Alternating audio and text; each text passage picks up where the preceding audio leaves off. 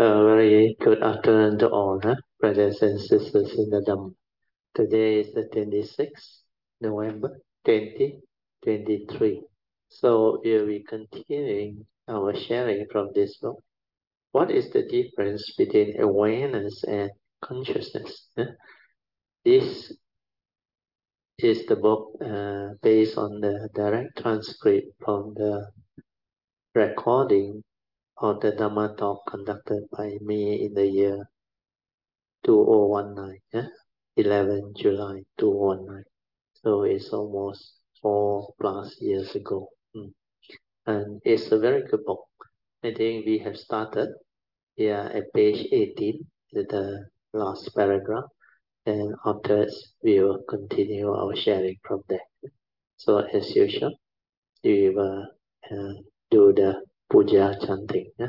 Let us compose our mind, develop the faith, saddha, virya. Then mindfully we shall commence the puja chanting. Namo 本师释迦牟尼佛。Namo 本师释迦牟尼佛。Namo 本师释迦牟尼佛。Namo 观世音菩萨。Namo 观世音菩萨。Namo 观世音菩萨。Namo 阿弥陀佛。Namo 阿弥陀佛。Namo 阿弥陀佛。Namo 弥勒佛。Namo 弥勒佛。Namo 弥勒佛。Namo 普贤菩萨。Namo 普贤菩萨。Namo 普贤菩萨。Namo 地藏王菩萨。Namo 地藏王菩萨。Namo 地藏王菩萨。Namo 佛菩萨。Namo 佛菩萨。Namo 佛菩萨。阿拉汉萨玛萨布多巴嘎瓦。Buddhang Bhagavantang Abhivademi.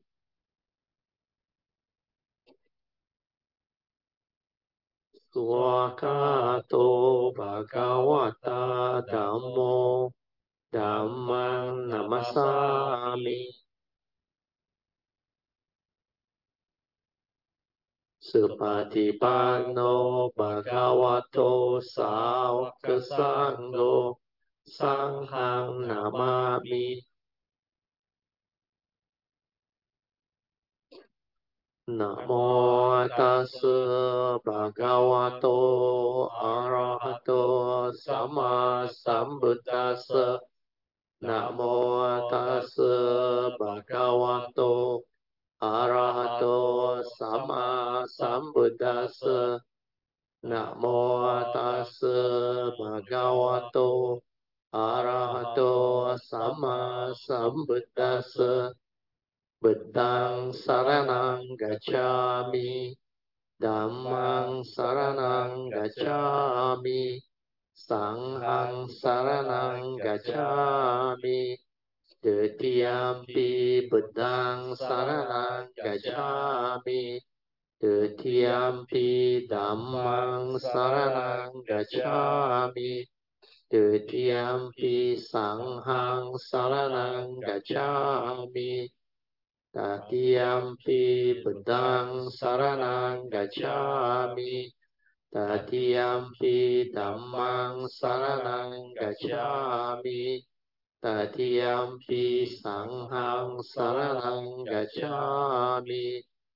Panatipata veramani sikkhapadang samadhiyami. Adinadana veramani sikkhapadang samadhiyami. Kamesu miccācara veramani sikkhapadang samadhiyami. Musawada veramani sikkhapadang samadhiyami. Surameraya Majapamadatana veramani sikkhapadang samadhiyami. Sadhu, sadhu, sadhu. Okay. Let us pay respect, triple chant. Padang Puche,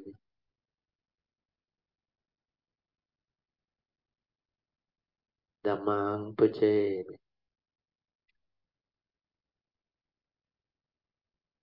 Sanghang Puche, and let us also rejoice in the puja offering.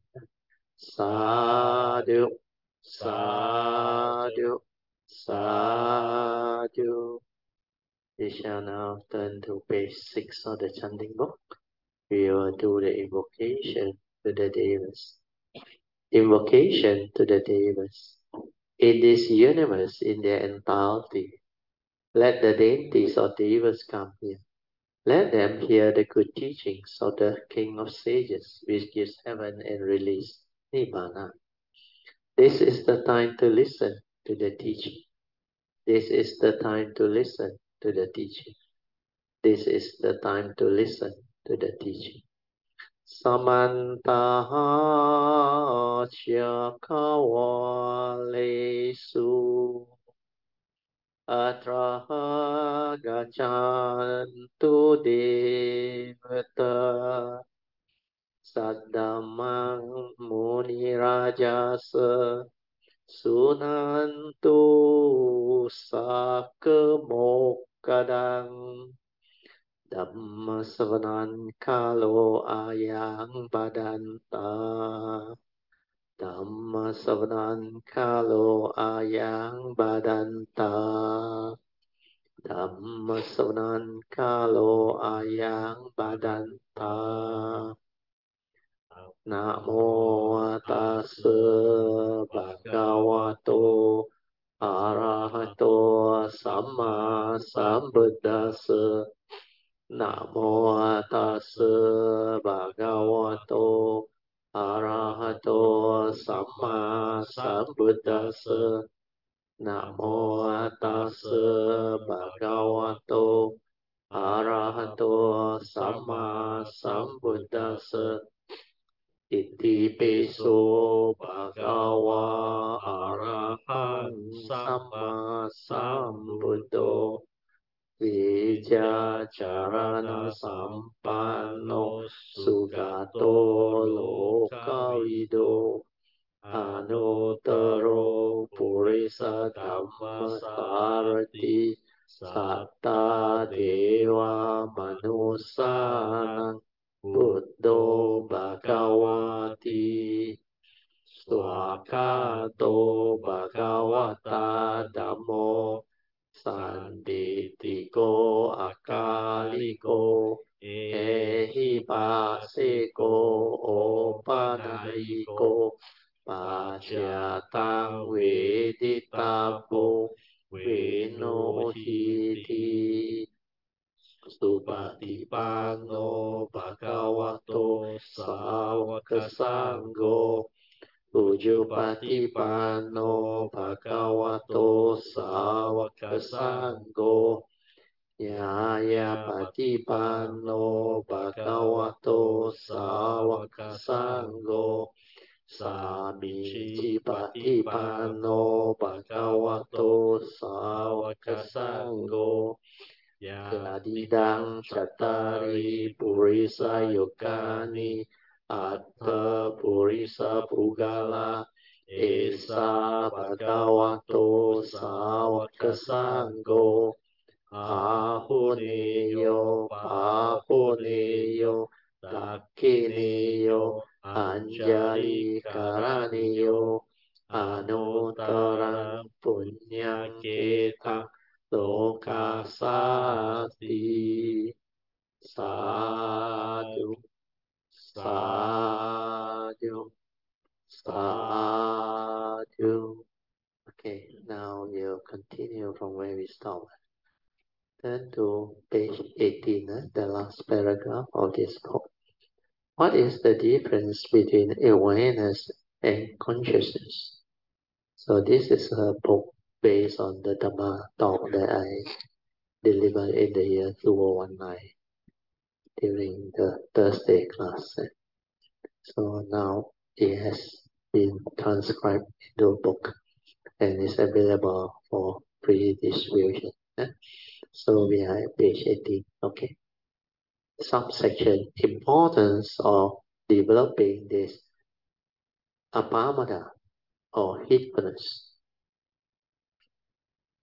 So as always emphasized by the Buddha, developing heedfulness is very important because this one, the teaching, they are being uh, developed in such a manner that under the Dhammapada verses, there is this apamada vaga, where they call it the Dhammapada verses on the section heedfulness or apamada. So it's verse 21 onward. And the first three verses, verse 21, 22, 23, are very important. That's why under the talk, I just go direct into the essence. I said that's the reason why when the Buddha taught sati or mindfulness, he emphasized only on heedfulness. Because without heedfulness, you cannot deal with life. You are unable to understand life. To understand life, you must be heedful. And to be heedful, there are two parts. Dhammapada verse 23 said, the constantly meditative, ever mindful, and steadfast one, bracket, meaning if one keeps to these two practices or cultivation, one will realize the supreme born-free enlightenment, Nibbana, which means you are assured of enlightenment in the here and the now. Then also, as the saying goes, the heedful never die. The Buddha always mentioned that. Whereas the heedless are as if dead. This is based on Dhammapada verse 21. And it also expressed the same meaning. Then he said, heedfulness is the path to the deathless. It means the moment you have developed heedfulness, you will have the eternal life. You will never die ignorant. Hence, no more rebirth due to ignorance or avijja. Implies you will eventually realize arahantship, the fourth stage of sainthood and beyond. So this part, ever mindful and constantly meditative, in bracket, meaning constantly cultivating Noble Eightfold Path as taught by the Buddha, is what heedfulness is. When we combine these two, then you are heedful in the midst of life. You must be heedful not only when you are in the retreat, in formal meditation, but also while in the midst of life. Not only your daily life, not only your daily mindfulness must be very stable, but you must also have clear comprehension as well. That's the reason why it is mentioned in the teaching that your sati sampajana, mindfulness and clear comprehension, must also be very stable. So when we understand the meaning of heedfulness, then we know there are two parts to it. To be heedful, we need to develop first mindfulness, aware, sati. Where the first part to be heedful is to be ever mindful. Unless you are mindful, then you stabilize it. You cannot be ever mindful. And this state of mind, ever mindful, constantly meditative, must be with you throughout the day. Not only when you are in a retreat, in a formal meditation, but while you are going through your daily life, in the midst of life, means your daily mindfulness must also be very stable. You must also have this ability to be ever mindful, constantly meditative. That's why the training of the mind to develop wisdom always start with training the mind to be aware, to be mindful, then stabilizing it to be ever mindful. And from there, use it to meditate. And what is the meditation as taught by the Buddha? If you look at the Four Noble Truths, which are the essence of the Buddha's teaching, the first Noble Truth defines clearly to us the realities of life and existence, the eight realities. If you confront them without wisdom, suffering is the result. So this is definitely a proclamation of the Noble Truth of Dukkha. It has nothing to do with meditation yet. Then the second Noble Truth talk about the cause of arising of suffering. The Buddha said whatever suffering that arises when you confront the first Noble Truth reality, the cause behind is always craving, born of sakkayaditthi or self-delusion or ignorance. So again, this is not meditation. This is just a proclamation of a fact, the cause behind the arising of suffering. And the first two noble truths is for us to develop the clear understanding of life. When you understand what suffering is and the cause behind its arising, at least you can be cautious of life. You can take precaution in life. If this is suffering and this is the cause behind, then you can deal with it. You can manage it better.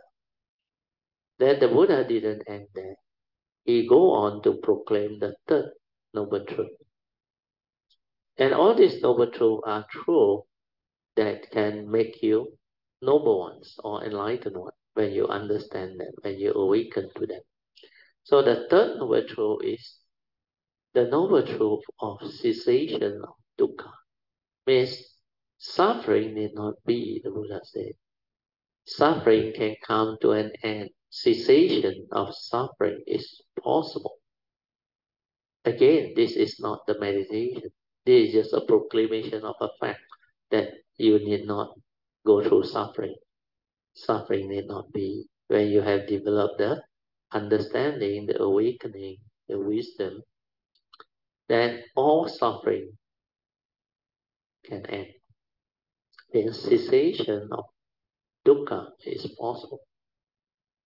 Then when we come to the fourth noble truth, if you read the proclamation clearly, then you realize this is the meditation, because the Buddha in the fourth noble truth he proclaimed. He said there is this noble eightfold path. If you cultivate them, it will lead to the end of all suffering. So what is the purpose of the Buddhist meditative training or meditation? Is to develop wisdom, to be free from all suffering in life. That's why this noble eightfold path is the meditation as taught by the Buddha. And within this noble eightfold path, all his teaching, they arise from there. Each and every of these noble eightfold path factors, they are very noble in their constituent. So if you want to proclaim to be an enlightened being, you must at least have the embodiments of all these eight path factors before you can become a noble one. You must have all these noble qualities of the what they call noble eightfold path. And so means an enlightened being will definitely develop the enlightenment that transform them until they have the embodiments of these noble eightfold path qualities within them. Means they must have right view with regards to all the spiritual laws that governs life and existence, especially the law of karma, karma niyama, law of mind, chitta niyama, and law of truth, dhamma niyama.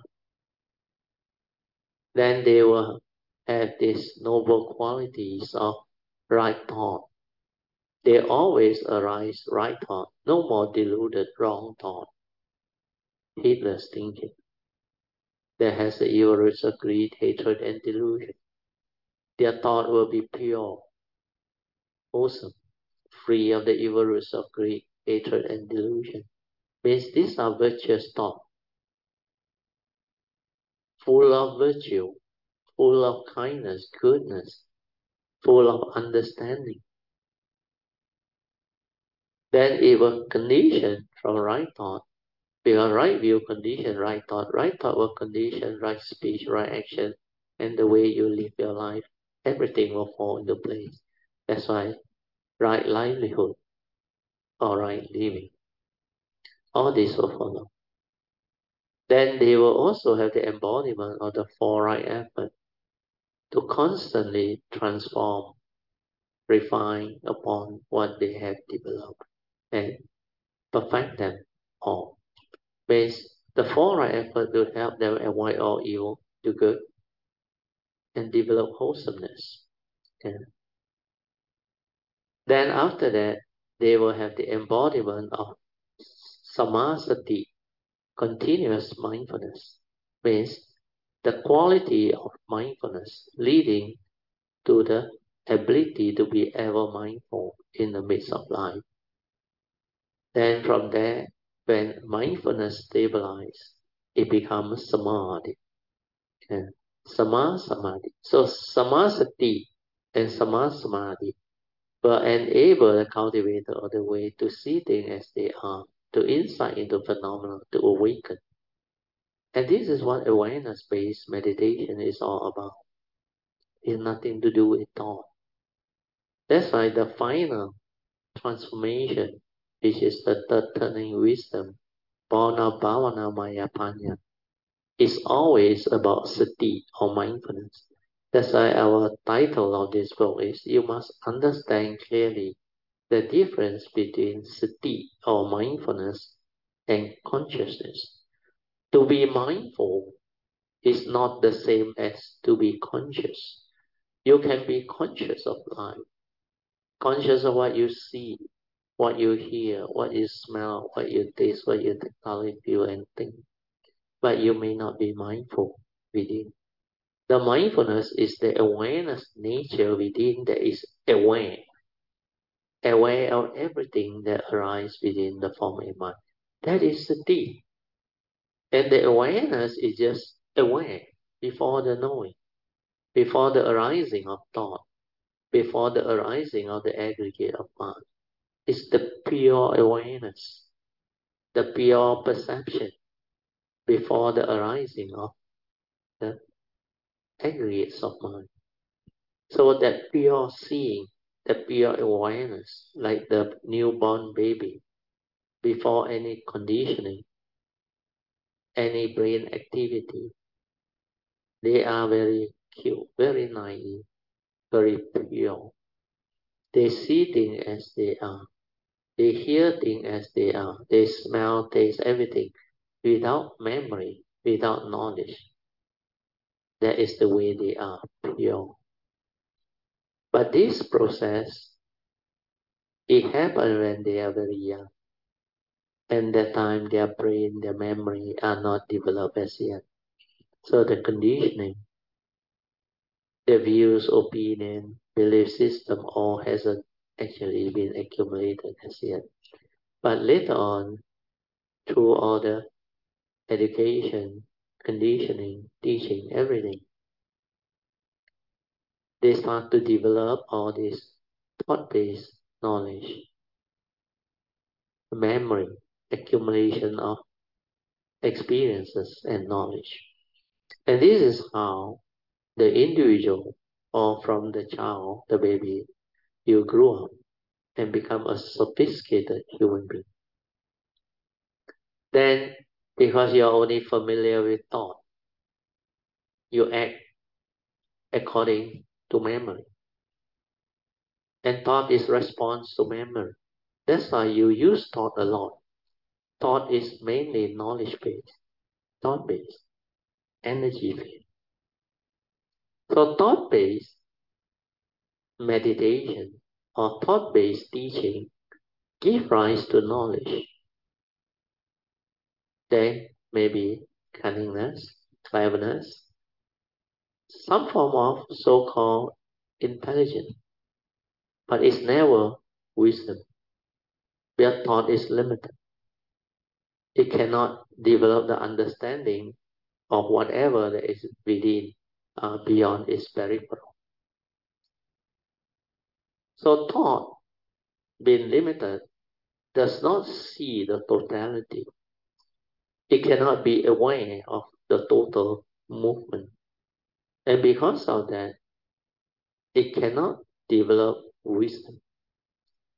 And when wisdom cannot be developed, then there is no way with the limited knowledge you can actually develop the enlightenment in the here and now, which the Buddha proclaimed under the salutation of the Dhamma.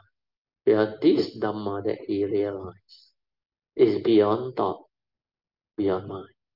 That's why you must go beyond thought. You must develop it through sati, mindfulness, or what we call awareness base. To be mindful is to be aware. Just aware before the perception, before the knowing, before the thought process come in, before the arising of the mundane mind. The pure awareness mind is your true mind, your silent mind, the meditative mind. That one is the silent mind that can develop the understanding of whatever movement, that can see things as they are, that can insight into phenomena, that can develop its own understanding so that it is not deluded by the phenomenal of consciousness. So all this is what awareness-based meditation is all about. Okay, we go back to the sharing. Okay, the next part is Avijja Sutta, section 3.3.1.7, Avijja Sutta. So Avijja is ignorance, Sutta on ignorance. And this Avijja Sutta is very important. In the Avijja Sutta, it is clearly stated that this Sati Sampajana is step 5 of the 10 steps leading to enlightenment. So the Avijja Sutta has got 2 cycles. One is the ignorance cycle, how one actually develops the ignorant and heedless living to fall under suffering. Then the other one is the 10th step leading towards enlightenment, means the reversal of the Avijja Sutta. When there is no more Avijja, means you will realize enlightenment. So under this 10th step, the 5th step is always Sati Sampajana. So the Buddha mentioned this in the Avijja Sutta. You can go to the website, our website, at Teoh.com and check. It is all there. There are 10 steps for you to follow to develop the cultivation so that you can realize enlightenment in the here and the now. And the first 3 steps, like I always say, all Kayamitas will have. And what are they? What is the first step? Yes, very good.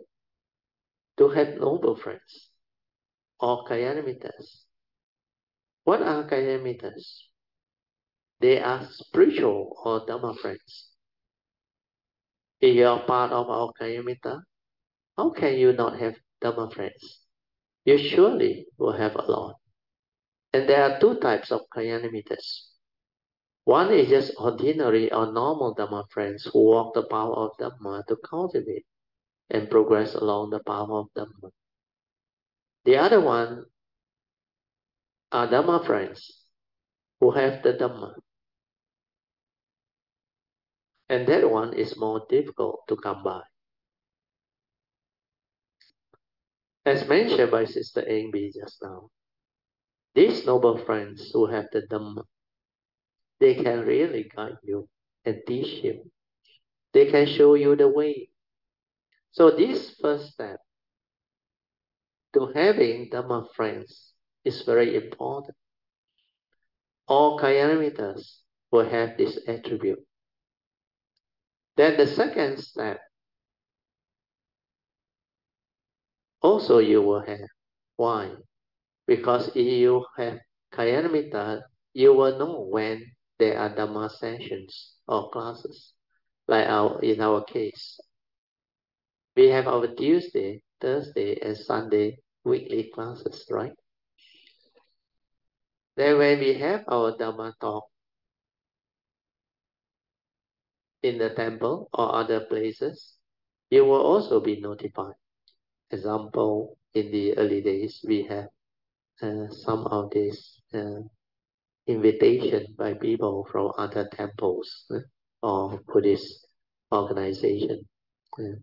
And sometimes it's also our monthly house dana session. Then we also have our spiritual trips and many other.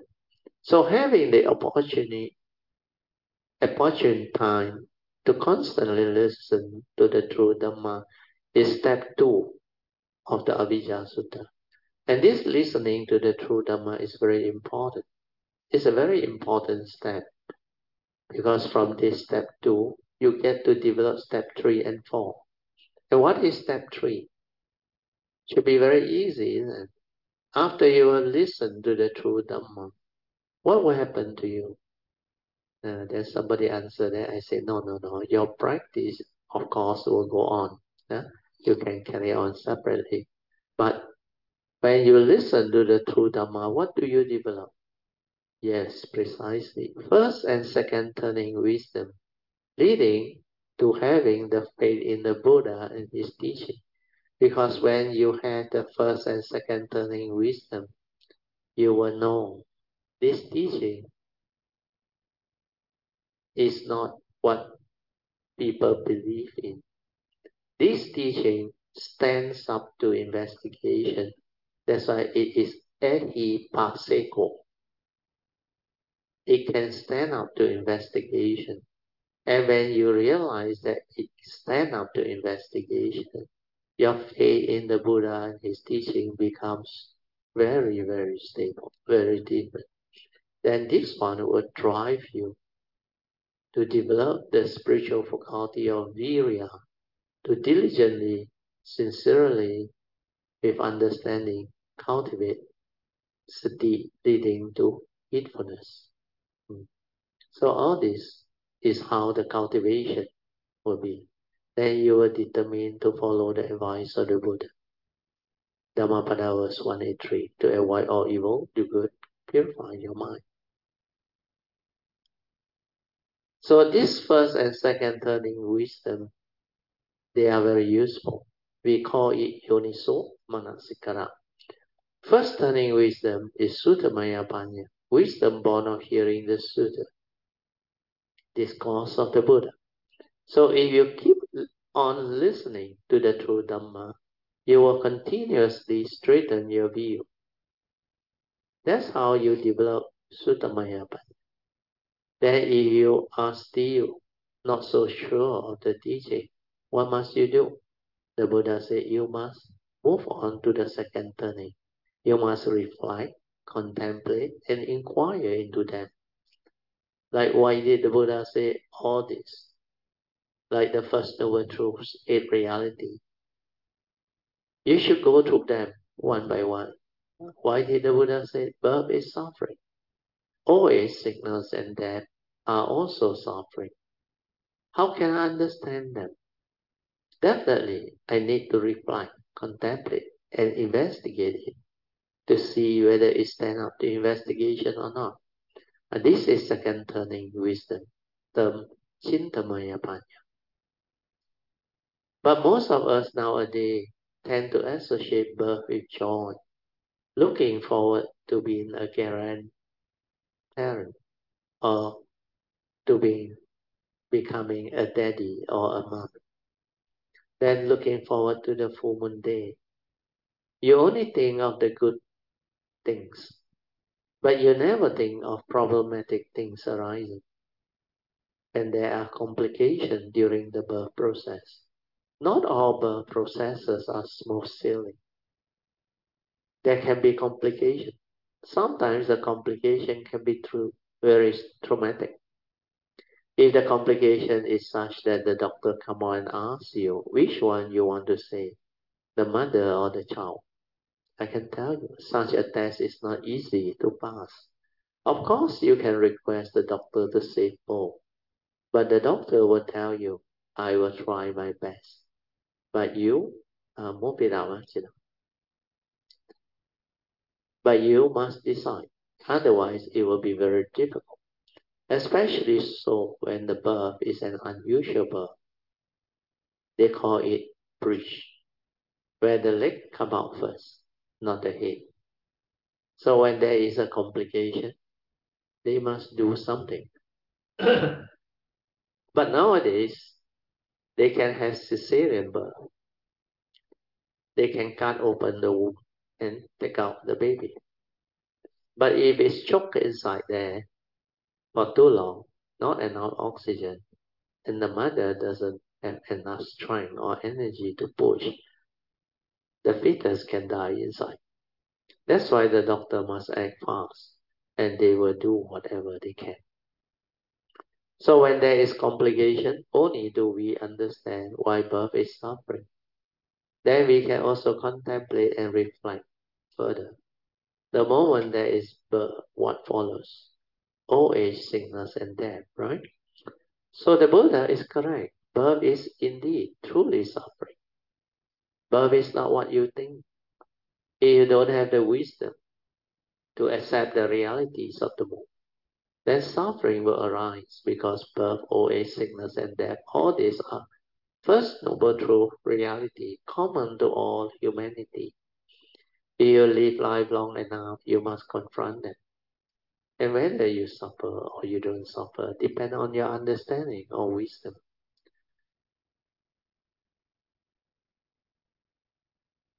Your Dhamma understanding to understand all this reality. That's why the 5 daily contemplation that the Buddha has taught us are very important. The Buddha said you must reflect and contemplate every day. That this body of mine is of the nature to grow old, get sick and die.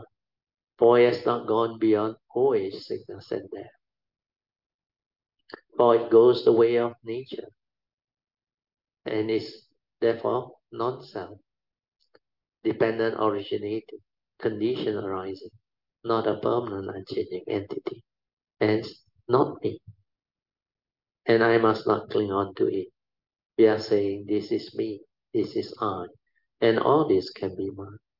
If I attach and cling to this body, what happens?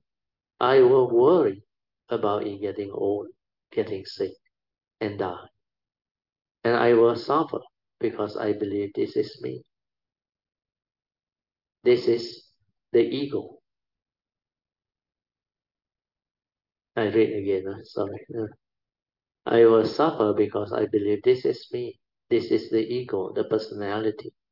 But instead, this one is just a vehicle and a tool, karmically conditioned out for you to come to this existential world, for you to use it. So use it wisely and not be deluded by it. This body is only elements, the 4 elements, has got no node, and it goes the way of nature. So how can it be you? And moreover, these elements are always in the state of flux, dependent originating and condition arising, following nature's condition. Similarly, you can see how these 5 areas of form and mind, the so-called human being, with its life force emanating you into a human being, is also dependent originating, hence not a permanent unchanging entity. With awareness-based meditation, you will see and understand all this in the meditation. That's how the Buddha's mind free. Remember, the Buddha saw the 4 signs, and because of that he left the palace in search for enlightenment, to seek answer to the problem of old age, sickness, and death. The fourth sign is a holy man, a samana. That is why he chose to go the spiritual way, to meditate. When he meditated and realized this law of dependent origination, the paticca samuppada, he realized the form and mind is not a permanent unchanging entity, hence not him. And his problem is gone, and no one. Birth, old age, sickness, and death has nothing to do with him. It pertains to the conditioned world, to the form and mind, the human being. With this wisdom, he went into cessation and realized Nibbana and his true nature within. This is how he freed. So this is the understanding that can unfold. Okay, the next subsection, 3.3.1.8. The three turning wisdom and Yoniso Manasikara. When you listen to the true Dhamma, you will develop a lot of contemplative wisdom. We are constant contemplation, reflection, and investigation. When it stands up to investigation, your faith becomes very strong. In particular, faith in the Buddha and his teaching. And this is step 3 of the enlightenment cycle of the Avijja Sutta. Listening to the true Dhamma can bring about the first and second turning wisdom. With this first and second turning wisdom cultivated, your understanding will start to stabilize and you can become very confident. Then you can assimilate all this understanding into your nature. That is how Yoniso Manasikara, the initial wisdom born of first and second turning wisdom, means born of Suttamaya Panya and Chintamaya Panya, comes to be. When this wisdom stabilizes, you will have this so-called Yoniso Manasikara or initial wisdom developed in your nature. Then the next time when you fall sick, get old, or about to die, that understanding will surface to let you understand that this form and mind is impermanent, dependent originating, and condition arising. Hence not a permanent unchanging entity. Hence not you, non-self, and empty. This understanding straight away will prompt you and allow you to free because you understand clearly that this body is not me. It goes the way of nature. This body is only element. You will grow old, get sick and die. So let it be. When conditions are such, things will be such. Just accept that reality and you will be free. And the next subsection is the importance of constantly developing this 5 daily contemplation that the Buddha taught to all the monks and devotees. That is why the first 3 of the 5 daily contemplation that the Buddha said, this body of mine is of the nature to grow old, get sick and die, or has not gone beyond old age, sickness and death is very important. And every day you must reflect and contemplate upon them. Then the fourth contemplation is separation from your loved ones and prized possession or things, including things that you hold on to dearly. So separation will occur where these are all dependent originating entities or phenomena. Dependent on the condition they arise. When the causes and conditions cease to be, they cease to be. That's why they will separate from you one day. Even when you are still around, you may think you own them. But when your breath stops, your identity will be erased. And you still will be separated from them. So separation from loved ones, your prized possession, and things that you hold on to dearly will happen.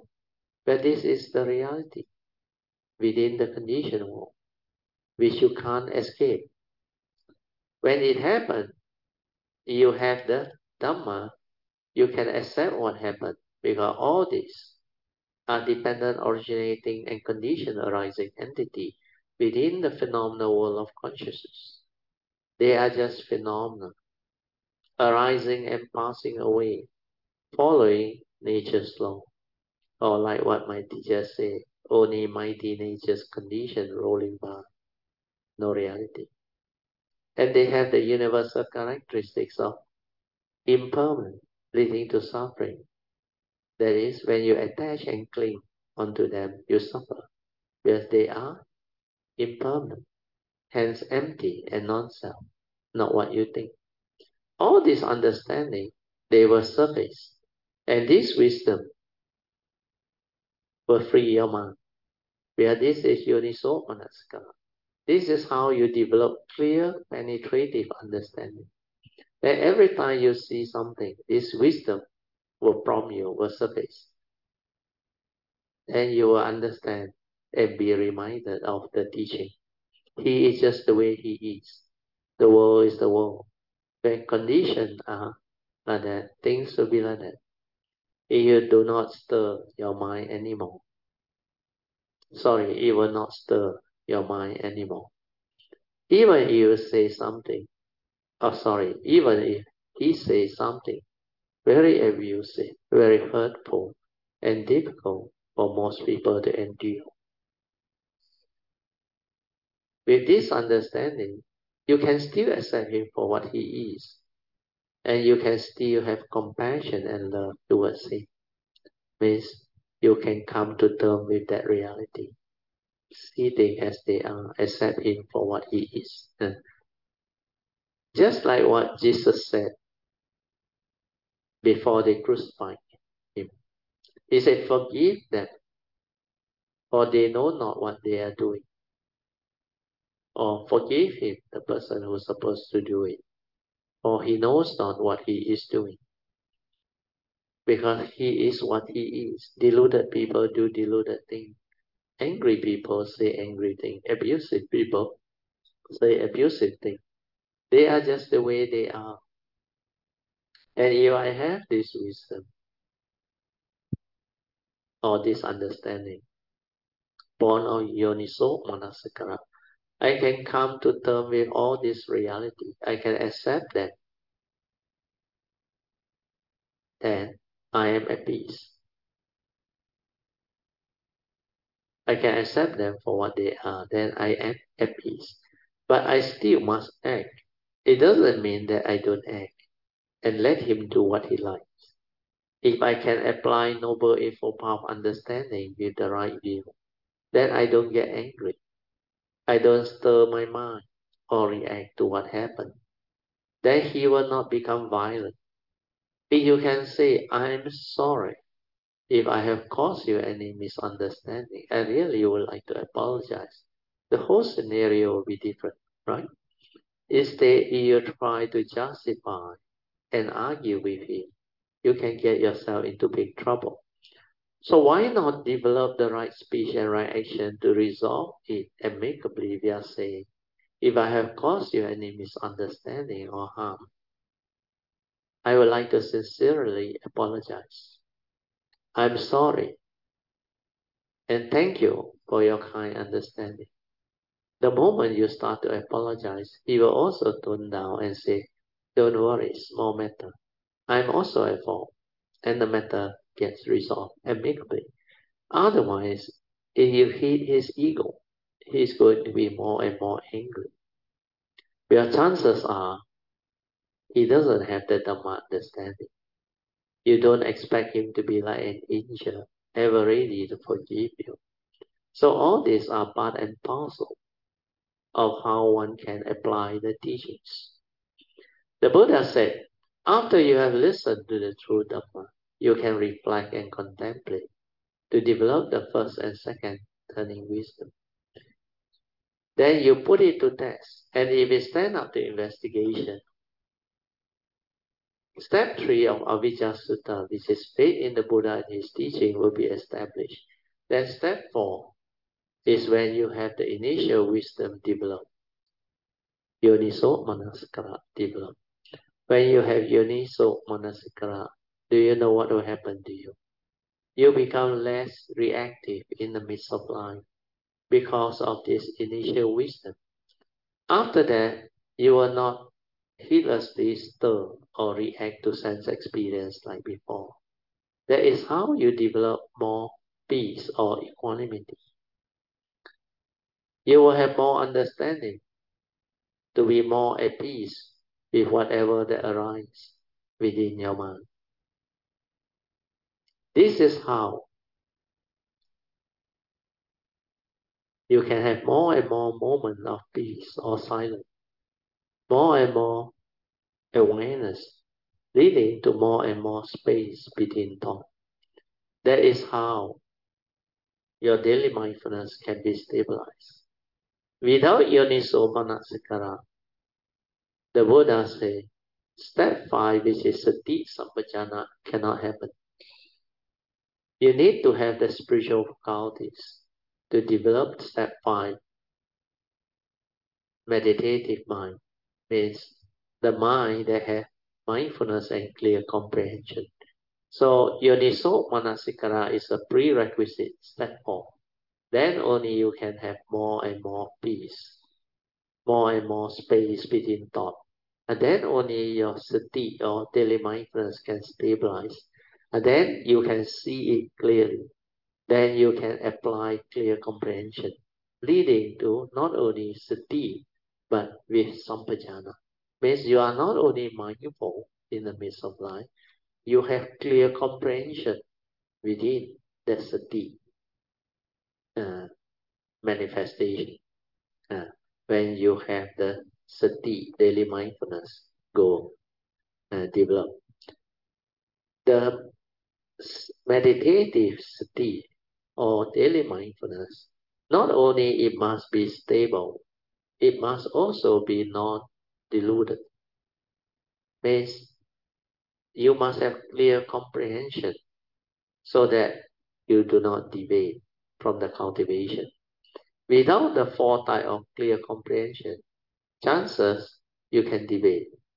Chances are you will deviate, or you may not understand the whole cultivation clear enough. So you want to know about the four type of clear comprehension, you go and read up from the Hatsuta book. I have shared it under many occasions. But here, during the sharing, I don't have the time to go into all this. Okay, I will read on. You need to have the spiritual faculties to develop step 5, meditative mind, is sati sampajana. Your spiritual faculty must be stability of sati, leading to your ability to be ever mindful, constantly meditating. Then it will give rise to the understanding. Of course, you also need step 4, the Yoniso Manasikara. Okay, this initial wisdom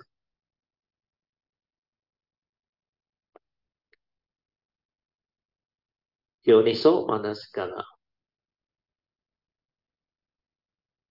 Wait, I read again further up. I read the whole thing further. Step 5, the meditative mind, or sati sampajana. And this meditative mind needs to realize the wisdom, the initial wisdom, born of listening to the true Dhamma and the contemplative reflection on the Dhamma. This initial wisdom is Yoniso Manaskara, and when this Yoniso Manaskara initial wisdom stabilizes, step 5 is established. Then step 6 and 7 will follow. You will know what step 6 is. Step 6 is sense restraint. This one becomes automatic. When your initial wisdom develops, your sati sampajana, daily mindfulness, and clear comprehension, with clear comprehension becomes stable, then you can see clearly your defilements, your evil roots of greed, hatred, and delusion. You can see them all. Then what constitutes evil, you will also understand. Then you can follow the advice of the Buddha to avoid all evil, do good, and purify the mind. How do you avoid all evil? To keep the precept. How does one keep the precept? we reside by cultivating. I undertake the training rules to abstain from all this evil activity, killing, causing harm to fellow living beings, lying, committing sexual misconduct, etc. Clearly seeing the danger of breaking such precepts, we are contemplating who were killed, who were harmed. Only violent people, angry people, deluded people, and selfish people means people with all the three evil roots of greed, hatred, and delusion. You can see your subtle craving, subtle desire, subtle ego manifesting. We are wanting to be right, wanting to argue. So all this, you will start to see them in your awareness, in your daily life. That's why it will bring forth the stability of understanding. And that one can actually bring forth the awakening. Then the next subsection is the three evil roots and the meaning of anusaya, asava, and kilesa. Kilesa are normal defilement. Anusaya are negative habitual tendency. That is, defilement that have become habitual. This movement from your anusaya inside can be very latent, always waiting to erupt. Then there is what they call asava, very strong defilement, which are very latent and very active inside. Have you all heard of all these three polluants? Kilesa, Anusaya, and Asava. All this come about because during your daily life, you don't have daily mindfulness. You are not heedful. You are heedless. And heedlessness gives rise to all this mental hindrance, or what they call uh, negativity of mind state, that make your behavior so negative and habitual. This develop into habitual tendency, which can be very latent. When it become very latent inside, it's like this asava hidden inside, waiting for condition to arise, to erupt, or to shoot up. Eckhart called it the pain body, means your emotional negativity. When nobody disturb you, it is dormant, not active. But when people step on your tail or toe, that pain body is triggered off. That's why we call it the pain body, or in Pali it's called asava, very strong defilements. All these are very active and latent, said the Buddha. So without daily mindfulness and the initial wisdom developed, you cannot deal with sense experience having such defilements within. At every instant of seeing, hearing, smelling, tasting, tactile, and thought process, you cannot cope or handle, where they move so fast. And it's like they all arise simultaneously because it's so habitual and latent. When you come out to live life, you must act, you must see, and you must make decisions. And everything moves so fast, and you don't have mindfulness. You cannot be at the moment of seeing, hearing, smell, taste, tactile to understand what is going on. You have no time to think. Moreover, thinking will not help you understand too. What you need is wisdom and understanding. Yoniso manasikara. That is why this initial wisdom, which is yoniso manasikara, they must be there for it to arise spontaneously. It will come out and prompt you to develop the understanding spontaneously, thereby enabling you to act with wisdom, following the Dhamma way. You don't need to think. That nature inside that understanding straight from the heart, it will arise, surface. That's why I say This wisdom you cannot learn. You must develop it. Then the moment you develop it, it is there, always there in your nature. No need to remember. That's why I always tell Kayamita in the early day. I used to tell Yunjan. I say, this Yoniso Manasikara initial wisdom, you have means you have. You don't have means you don't have. You cannot learn them. You cannot say, I want to learn to develop this wisdom. Because it's not from learning. It's from direct seeing, awakening, insight. It's born of awareness-based meditation. Of course, there is also the first turning and second turning wisdom. Where you must be attentive, mindful, in a creative state to actually listen attentively. Okay, I'll read on. You no longer act with delusion and ignorance via members.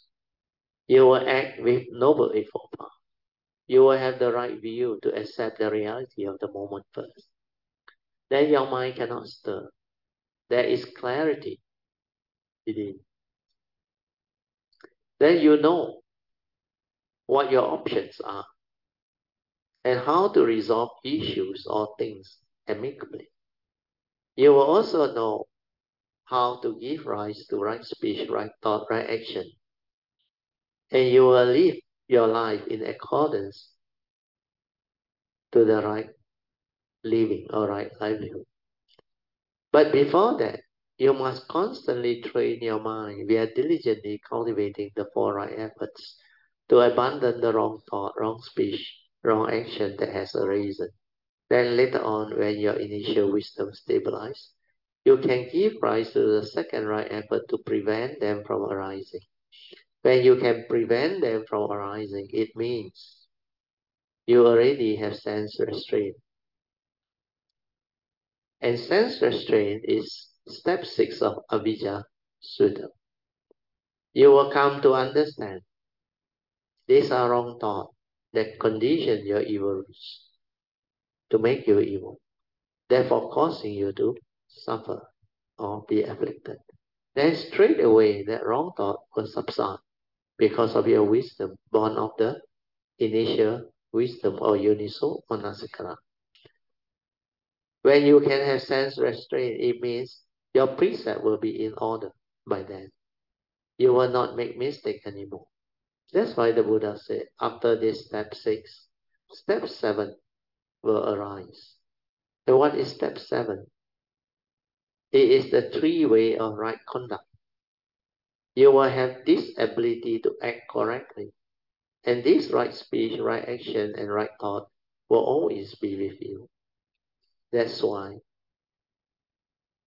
these first 7 steps of the Avijja Sutta, they are very powerful. So the next subsection is realizing Sotapanna, first stage of sainthood, second stage of sainthood, Sakadagami, and step 8, which is the 4 foundations of mindfulness. The Buddha said, you have finished these first 7 steps, you are at least a Sotapanna or a Sotapanna, if not a Sakadagami. Because after step 7 is step 8. Step 8 is the cultivation of the 4 foundations of mindfulness. Hey, do you know what these 4 foundations of mindfulness cultivation are all about? It always starts with this. The sentence, then somebody, I think, developed the understanding, answered. And I said, yes. You read the 4 foundations of mindfulness. There is this opening verse before you go into the cultivation. The Buddha always said, after overcoming covetousness and grief, then only you can start to cultivate the 4 foundations of mindfulness. So without step 6 and 7 cultivated, do you think you can overcome covetousness and greed? You can't even have sense restraint. How can you have the 3 way of right conduct? to overcome covetousness and greed. Then how can you develop the further cultivation? That's why knowing. That's why after that, only you can go into the step 8, which is the cultivation of the four foundation of mindfulness. And after you have the first 7 steps cultivated, the four foundation of mindfulness cultivation will be very easy. It's like you just breeze through because the following training are already there. You already have the initial wisdom, yoniso, manasikara. Your daily mindfulness already established. Then you have sati, sampajana, clear comprehension.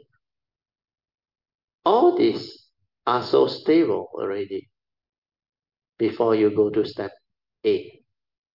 That's why all the words of the Buddha mentioned under the four foundation of mindfulness cultivation, at that time I understand. And I know what those things are. Not according to what most books try to explain to you through their commentaries. Nothing to do with all those thought-based noting, training, and doing. It is the awareness that is aware. In Kaya-nupassana, Vedana-nupassana, Chitta-nupassana, and Dhamma-nupassana, the Buddha always said, mindfulness of the body in the body, internally and externally. Do you know what these are? Internally means within your own kaya, the four portion with all its movement and activity. Sati sampajana, the daily mindfulness. You can be aware internally. Then you can see all this activity. That's why kaya nupassana is to train your mindfulness, to stabilize it, to anchor it to your kaya. Then after that, when you can be mindful within, you can also be mindful outside or externally. That is why at that time nobody taught me. I also haven't heard of all this type of sutta at that time.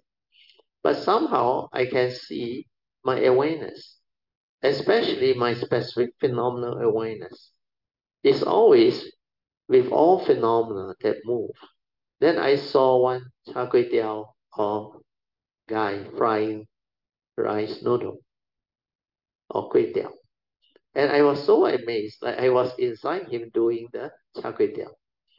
All his action, movement are like my mind and awareness is inside him, doing all those activity. That is mindful externally. Then feeling also same. You can feel and sense people's feeling outside. You can sense their content of consciousness. They have become one. All these are possible because your sensitivity of mindfulness, your wisdom and understanding are there. Then you can also feel nature.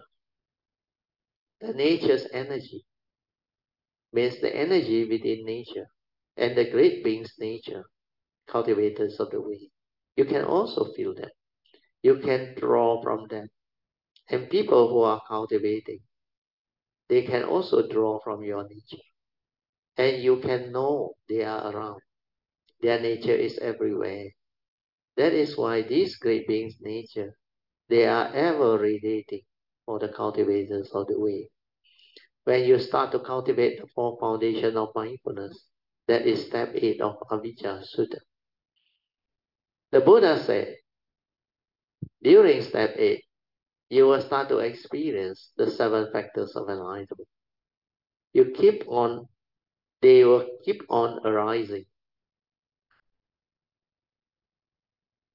Means you have done it correctly, in accordance with what he has taught you, meaning you are on the right path. Then the final fourth foundation is the next subsection, Dhammanupassana, mindfulness of Dhamma. When it comes to Dhammanupassana, there are 5 categories of practices. The first category is mindfulness of the 5 mental hindrances of mind.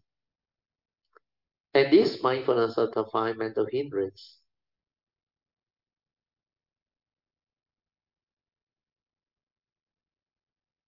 you will clear very fast because your daily mindfulness is already established. Then you can understand why the Buddha said there are 5 ways to overcome unwholesome thought, like the 5 mental hindrances.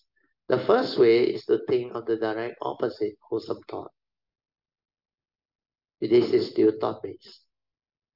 That one you can skip.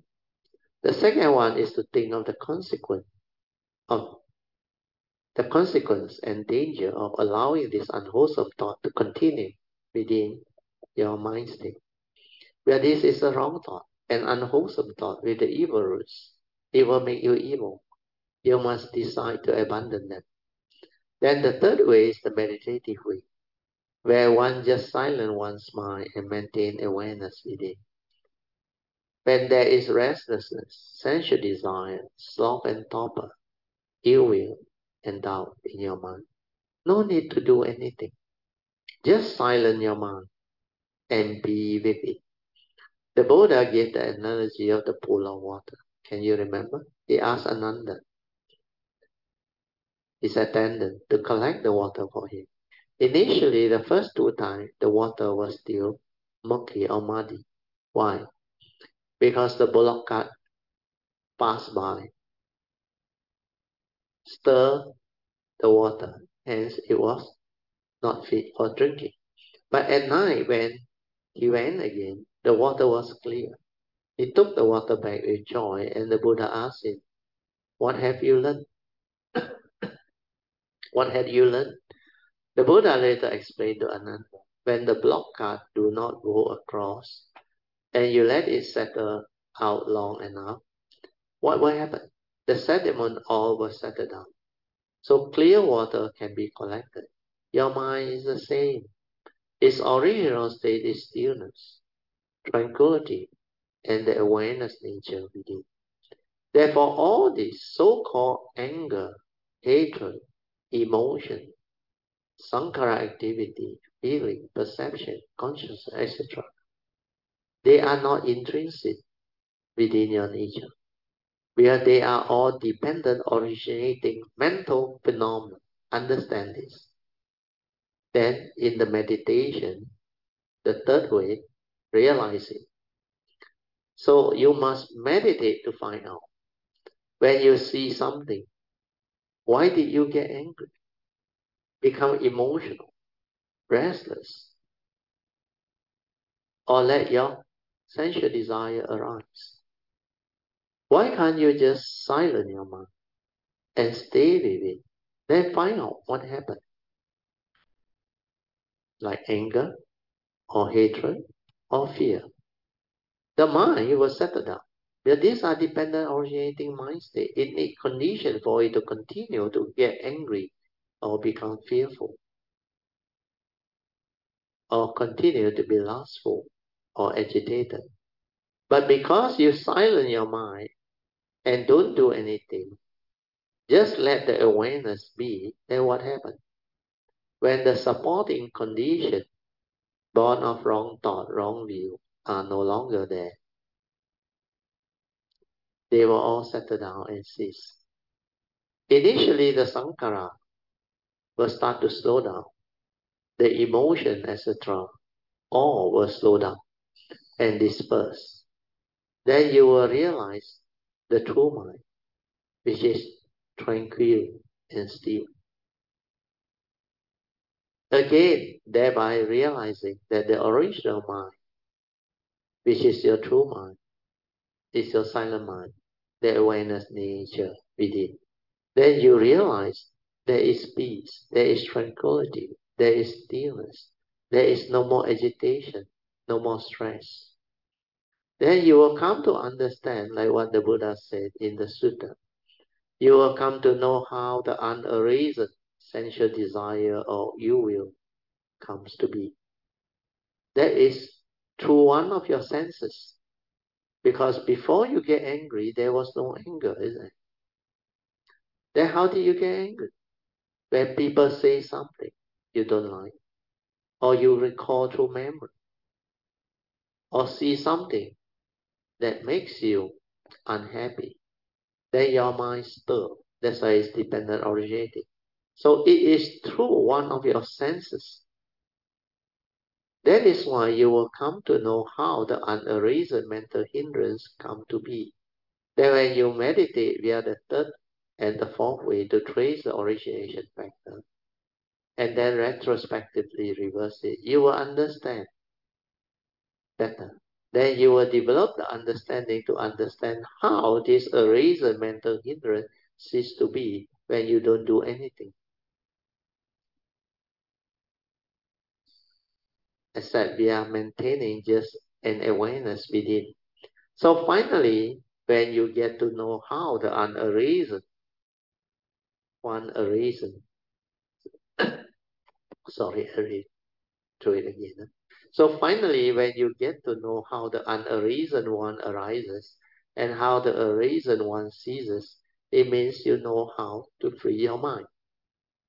After you have wisdom and understanding, you can straighten your view. Then you will come to know how in the future this mental hindrance will never arise again. This is what the Satipatthana Sutta is all about. That is how you should meditate, not according to what you had read via the commentaries without proper understanding. Meditation must be done with understanding. You just silence your mind and maintain awareness. Then later, through daily mindfulness, you develop mindfulness of the six internal sense bases and six external sense bases. After you have developed the mindfulness of the five mental hindrance, you move on to do the mindfulness of the five grasping aggregate of form and mind. To see all this aggregate of Rupa, Vedana, Sanya, Sankhara, Vijnana arising and disappearing very clearly. Then you can be at the moment of feeling, at the moment of perception, at the moment of Sankhara activity, before it starts to concord and move, before it even stir, react and think. It is like slow motion inside there for you to see. It is like it cannot move because of your stability of mindfulness. Your mindfulness and wisdom are so stable, it can just stay there. I can still remember at the moment of contact, it just stayed there. It didn't move. That's why when they tell you upon contact feeling arise, don't believe, but investigate it. Because only when you release it, means the awareness release it, then feeling arise. Then the content of consciousness went in. If you lack mindfulness or wisdom at the moment of sense experience, feeling will be conditioned into craving straight away. Feeling cannot be pure feeling. That's why you will come to understand why they ask you to gut a feeling is a fallacy. How can you gut a feeling? Without wisdom, you cannot gut. You cannot free. You cannot stop that movement, that link from feeling to craving. It's as if it is automatic. That is how I come to realize. Without this yoniso manasikara and understanding, you cannot act. You totally cannot act. When you have them, this wisdom just come out and prompt you and straight away frees you, liberate your mind. That is how feeling can still become pure feeling. And you can laugh at it. You know it cannot move anymore. Uh, that is why the whole cultivation, when you understand, is so different. This mindfulness of the five aggregates of form and mind, cultivation, you will also go through. After that, you move on to cultivate the mindfulness of the six internal and six external sense bases. And this is the fourth way to meditate, to overcome unwholesome thought. This is how you trace the origination factor, how anger come to be, how fear comes to be, how restlessness of mind come to be, how sensual desire and ill will and doubt comes to be. When you when you stay with them with pure awareness, it will cease to be. Then you start to understand the Dhamma. You start to understand how this form in mind is like the physics experiment analogy. How upon contact it trigger of consciousness via nature's law. Then the input of the content of consciousness determine your karma via mental intention input. All this, you will see them. You will start to see them. Then you start to understand. When you understand all this, the next mindfulness training within the Dhammanupassana category of cultivation is cultivation of mindfulness of the seven factors of enlightenment. And this is step 9 of Abhijja Sutta. When you cultivate this, the seven factors of enlightenment keep on arising. Because by then, you would have finished cultivating Kaya Nupassana, Vedana Nupassana, Chitta Nupassana, then now Dhamma Nupassana. You have come almost the full way. The last one you haven't done is mindfulness of the three turnings of the Four Noble Truths. But before this three turning of the Four Noble Truths cultivation, you must have reflected and contemplated while constantly listening to the true Dhamma. That implies you have done part of the mindfulness of the three turnings of the Four Noble Truths already. Then when you cultivate the four foundation of mindfulness, it is all about direct seeing with a silent mind. Via bhavana maya panya. That one is very penetrating. That one will lead to awakening. That is the reason why by the time you move on to Dhammanupassana, you would have understood all those words and instructions of the Buddha. Then the seven factors of enlightenment keep on arising. Sati, Dhammavicaya, Virya, Piti, Pasati, Samadhi, and Upekkha. All these will arise. Then you know you're on the right path. You know you are destined for enlightenment. That's why step 10 of the Avijja Sutta is enlightenment in the here and now. So this Avijja Sutta have all the needed cultivation components, the 10 steps very clearly highlighted.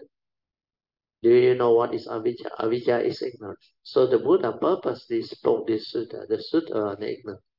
It started off with the ignorance cycle, explaining how you fall initially, then how you can develop the enlightenment cycle by reversing it. That's why you must go through all these practices and cultivation. The Buddha said Kayamita shape is 100% of your holy life. This is what he told Ananda. At first Ananda told him it's only 50% of the holy life. But he said to Ananda, no, Kayamita shape is 100% of your holy life. Because without Kayamita, I too realize you cannot find this way. All the great beings are your great Kayamitas, especially the Buddhas and the Bodhisattvas. Without them, you cannot find this way. Without the Sammasambuddha and the Sasana, it is not easy, unless you are a Bodhisattva with the vows. Otherwise, when the Sasana window is no more, you cannot find the way. Only very few, which they call Pachika Buddha, can find the way. And these Pachika Buddhas also must have cultivated before. Otherwise, they cannot become Pachika Buddhas. They become Pachika Buddha during non-sasana time. So these are the understanding. Okay, I think we stop here. What page is it? Oh, 36. I will mark this page. We will stop here. We are already 4:25. So we still need our 45 minutes of awareness-based meditation. 45 minutes of awareness-based meditation. Just remember the four support, especially the first three. Relax, maintain awareness, then stabilize the awareness within. Then the last one is trust. Trust your nature. May stay with your awareness nature at the heart area. Then just let it move. Let it develop the movement and activity. Okay.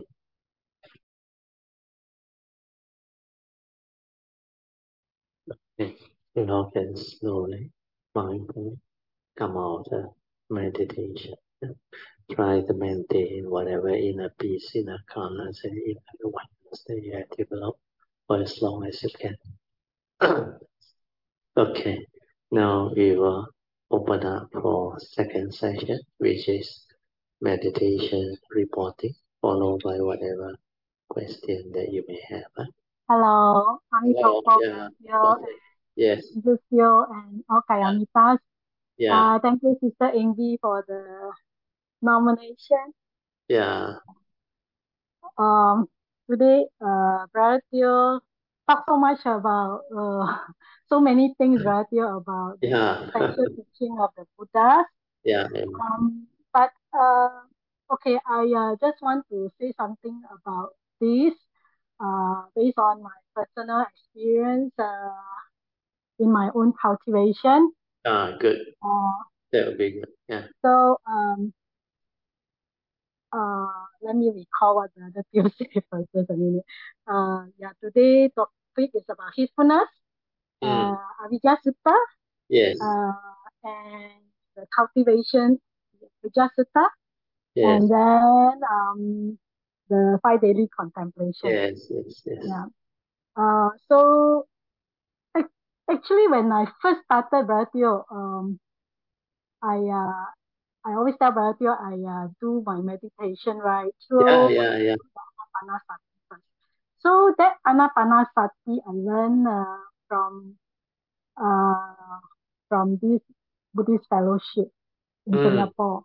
yeah, But that kind of helped me to kickstart my meditation. yeah, Um, and then from there, I attended various retreats and yeah, then learning the Heart Sutra book, which is a very important book for me as yeah, a reference because all the essential Buddha's teaching is inside, yes, which yes, include the essential Dhamma, heedfulness, Dhammapada verse 21 to 23. mm, mm, Actually, that Dhammapada verse 21, 23, actually, you don't quite understand it until you start your cultivation, Bharathi. yeah, Because yeah, this heedfulness, yes, it's not a simple thing without sati, right? Sati, you need to have the mindfulness to develop into heedfulness, that part of it. yeah, So, if you have not started your cultivation of sati, it's not easy to understand yeah, that yeah, yeah, statement itself, the Dhammapada verse 23 correct, especially. correct.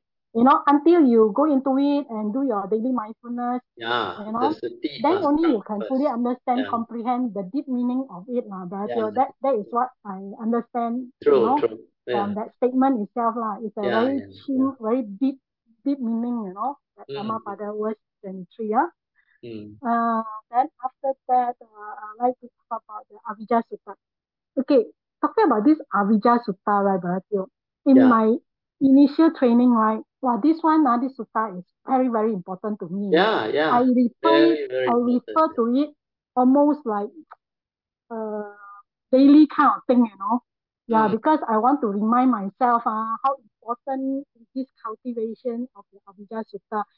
Step one to, I mean, I won't say up to step 10, but at least the 4 to 5 steps is so yeah, important. yeah, yeah. So It I have very to always, systematic. It make it very systematic for yes, cultivator yes, to yes, check where you yes, are on the yes, path of yes, yes, cultivation. correct. Because I'm also a very structured person about because when I learn, I need to see something. What am This I is doing? very I need good. to have a Yeah, compass, a compass, a yeah, direction. Like if I yeah. need to achieve a certain goal, right? Or even though I don't see the result of the goal yet, but I Yeah, need to know the path and how you do I need to go know the big about doing picture. it. Yeah, the big Yes, picture. I need the overall picture and then step by step, I need to see the Yes, milestone. Like number one, what do I yeah. need to do? Number That's two, what what I I need to will do? do. Otherwise, I also won't start on. Yeah, Yes, unless I I will get understand. like lost lah. If I don't have a Yeah, compass, yeah, I'll get lost, in my yeah, yeah, cultivation. So this Avijja Sutta, I find it very important to me lah, but yeah, yeah, yeah, you know, because there are so many things to learn from the Buddha's teaching. yeah, Yeah, yeah. but if I don't have a goal, a milestone, like Mm, going from one place to another, I also need to have a GPS or a roadmap how to go there. correct, Although I correct. may have many, many different routes to go, Yeah, I mean, as a human being, we like the shortest route, So Yeah, this yeah, correct. Avijja Yeah. Sutta is like the shortest route I Yeah, can yeah. see a map for me, to Mm, cultivate. How do I go about it? Then of yeah. course, Brother Teoh also teach a lot of things in between.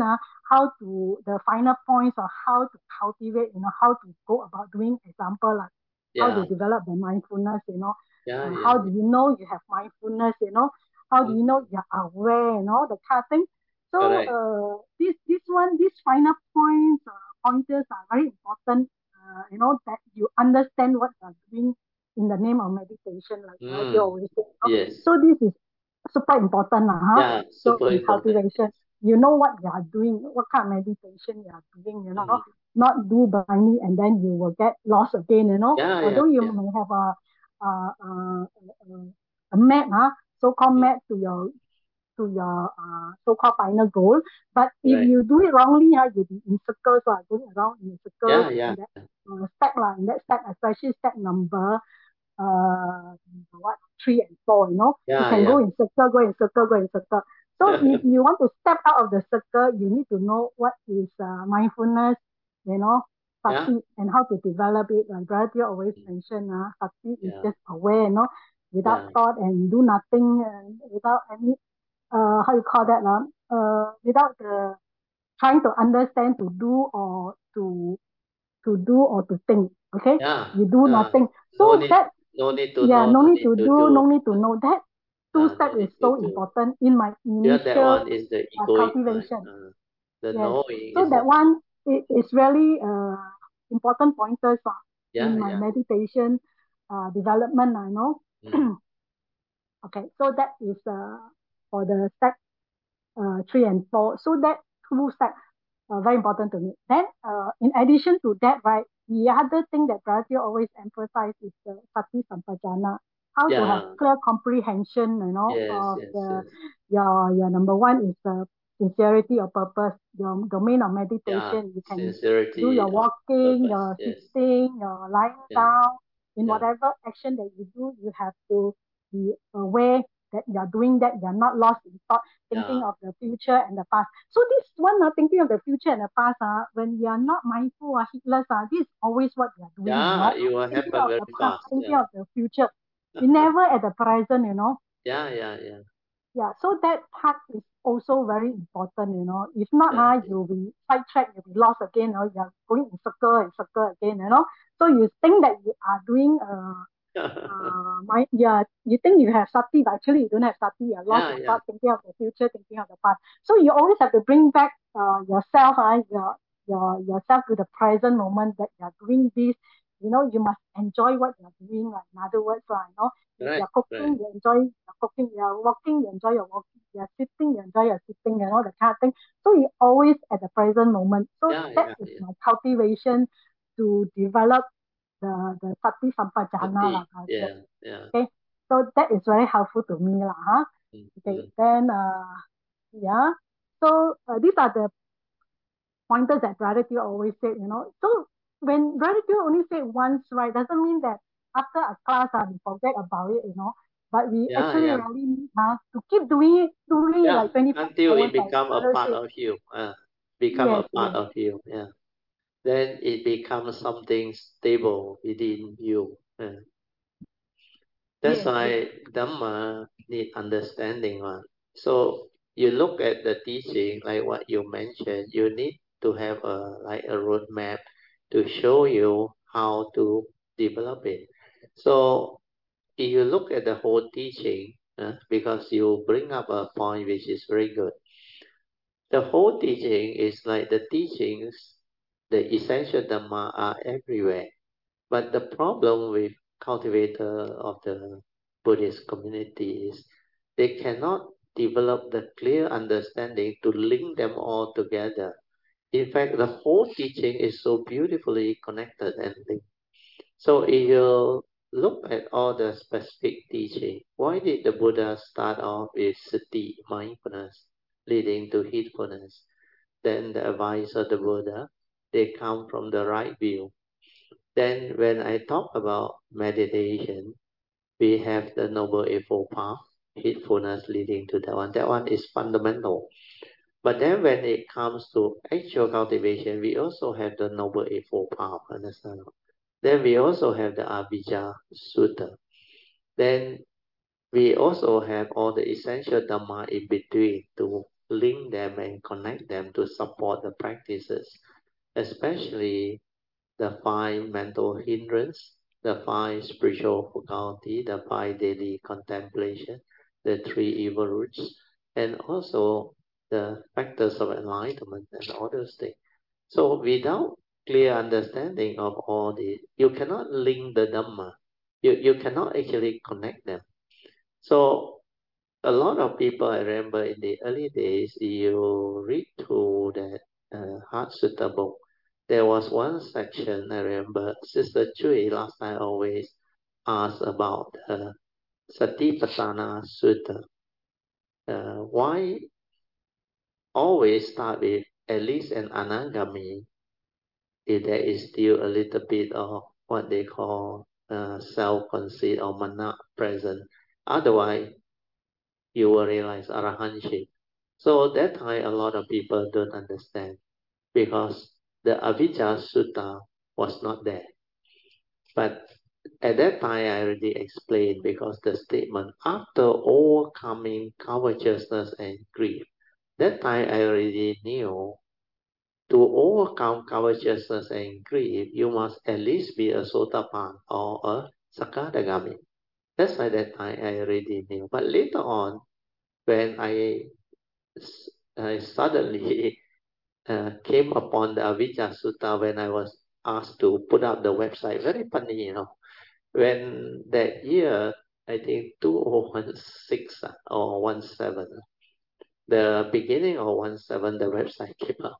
But when I was doing that thing, I think it was end of 2016, suddenly that Avijja Sutta from nowhere, it just popped out now in the internet there. Then I was curious. I said, how come got such sutta? I never come across before. I never heard before. Then I click on the link. Then I saw the explanation. Actually, the commentary was very confusing. Very confusing. But the moment I read, I knew what the Avijja Sutta was. That's why I was able to summarize for you or put up the two cycle, the ignorance cycle and the enlightenment cycle. You don't believe me, you go and Google the Avijja Sutta. You find it very difficult to understand. And there are so many versions. Uh, but then I read through them, the various versions. Then I came to know all the versions, they fail to understand what the Buddha meant until I summarize it.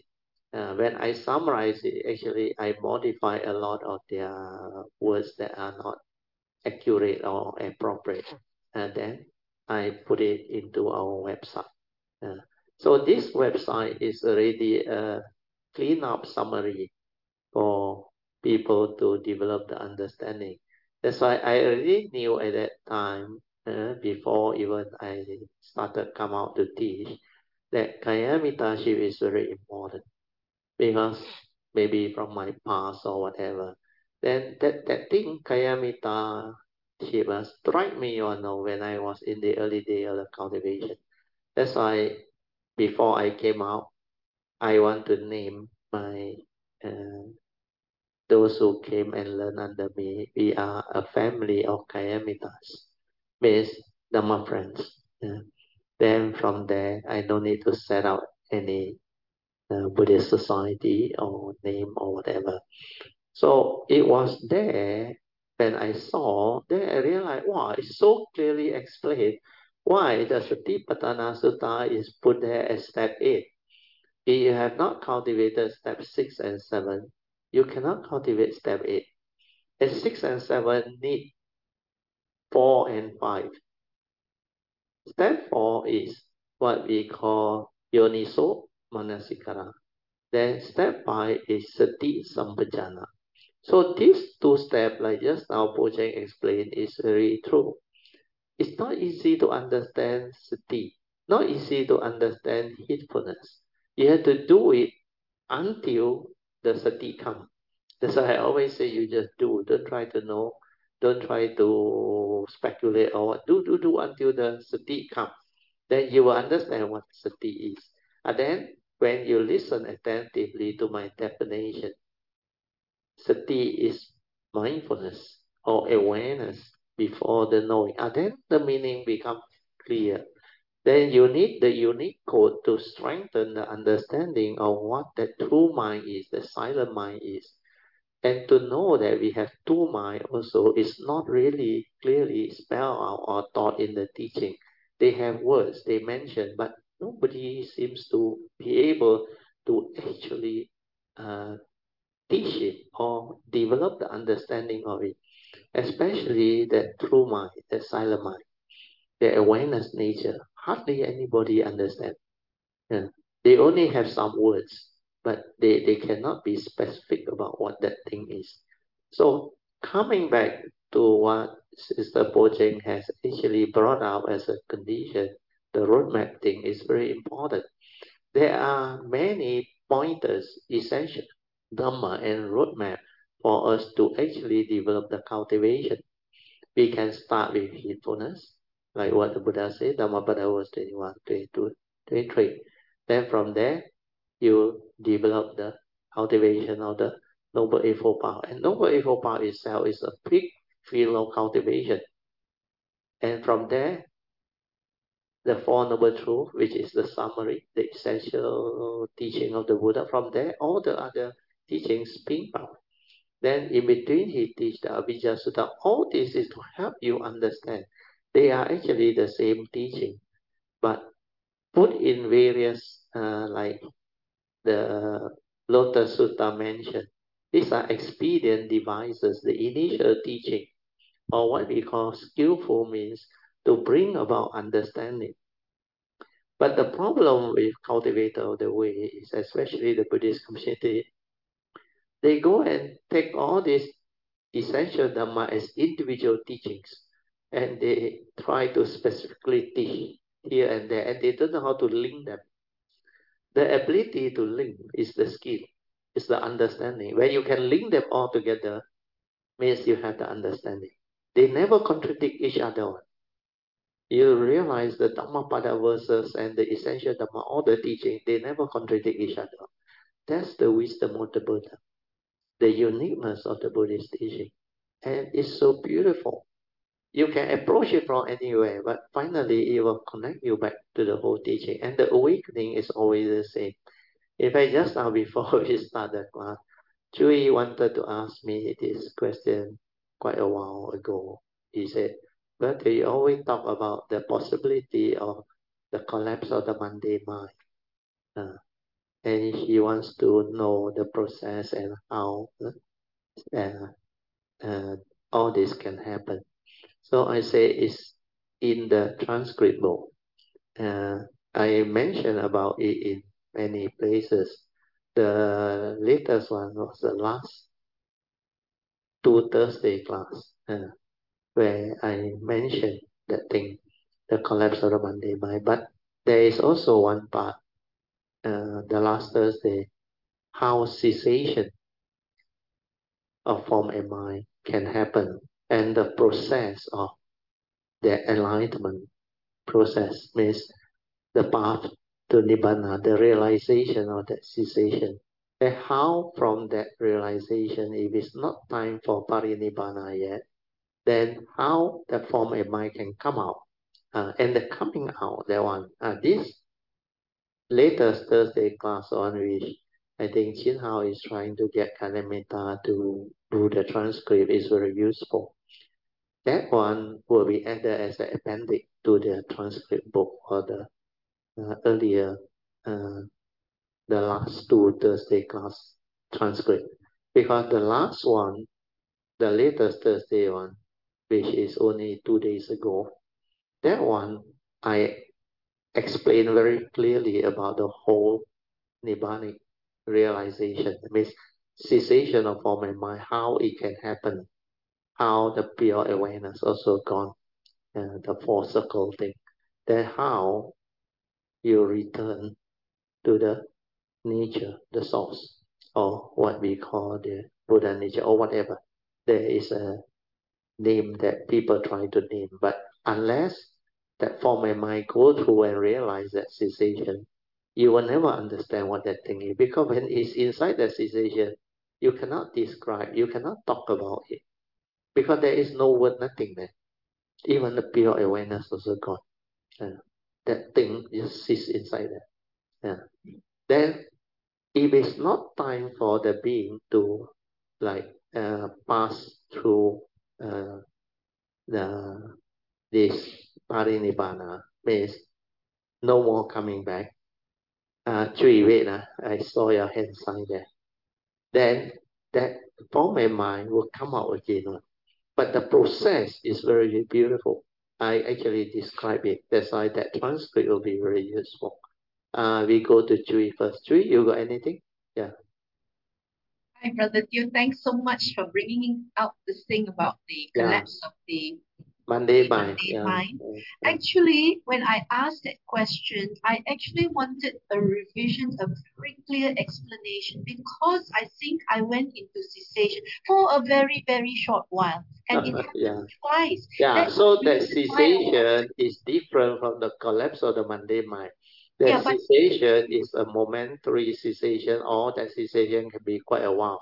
But even at Arahant level, when they come out of that cessation, we are not supposed to parinibbana yet.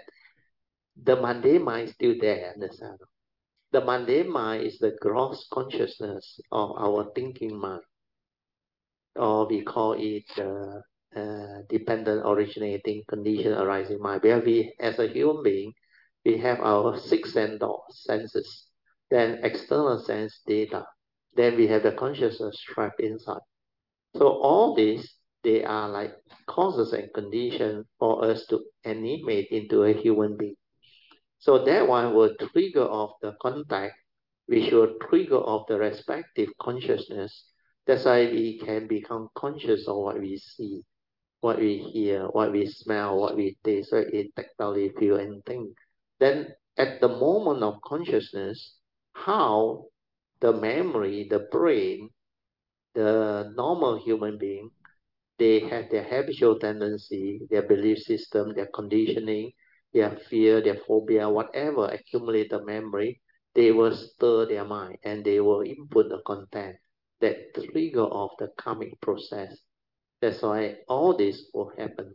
And this creates sankrasanya, the thinking, the mechanism of what they call the thought process.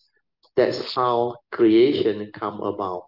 So from the pure awareness, the true mind, from zero, the source, come one, the pure awareness. Then the pure awareness create the thought, the five aggregate of form and mind.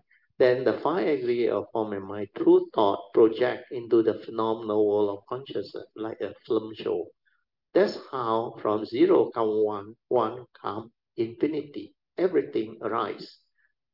And the Buddha knew, that's why in the Dhammapada verse 1 and 2, he said, our mind is a forerunner of all things. Mind is chief. That is your true mind, your pure mind. Then from there, he said, everything arises from the mind. That is the mundane mind.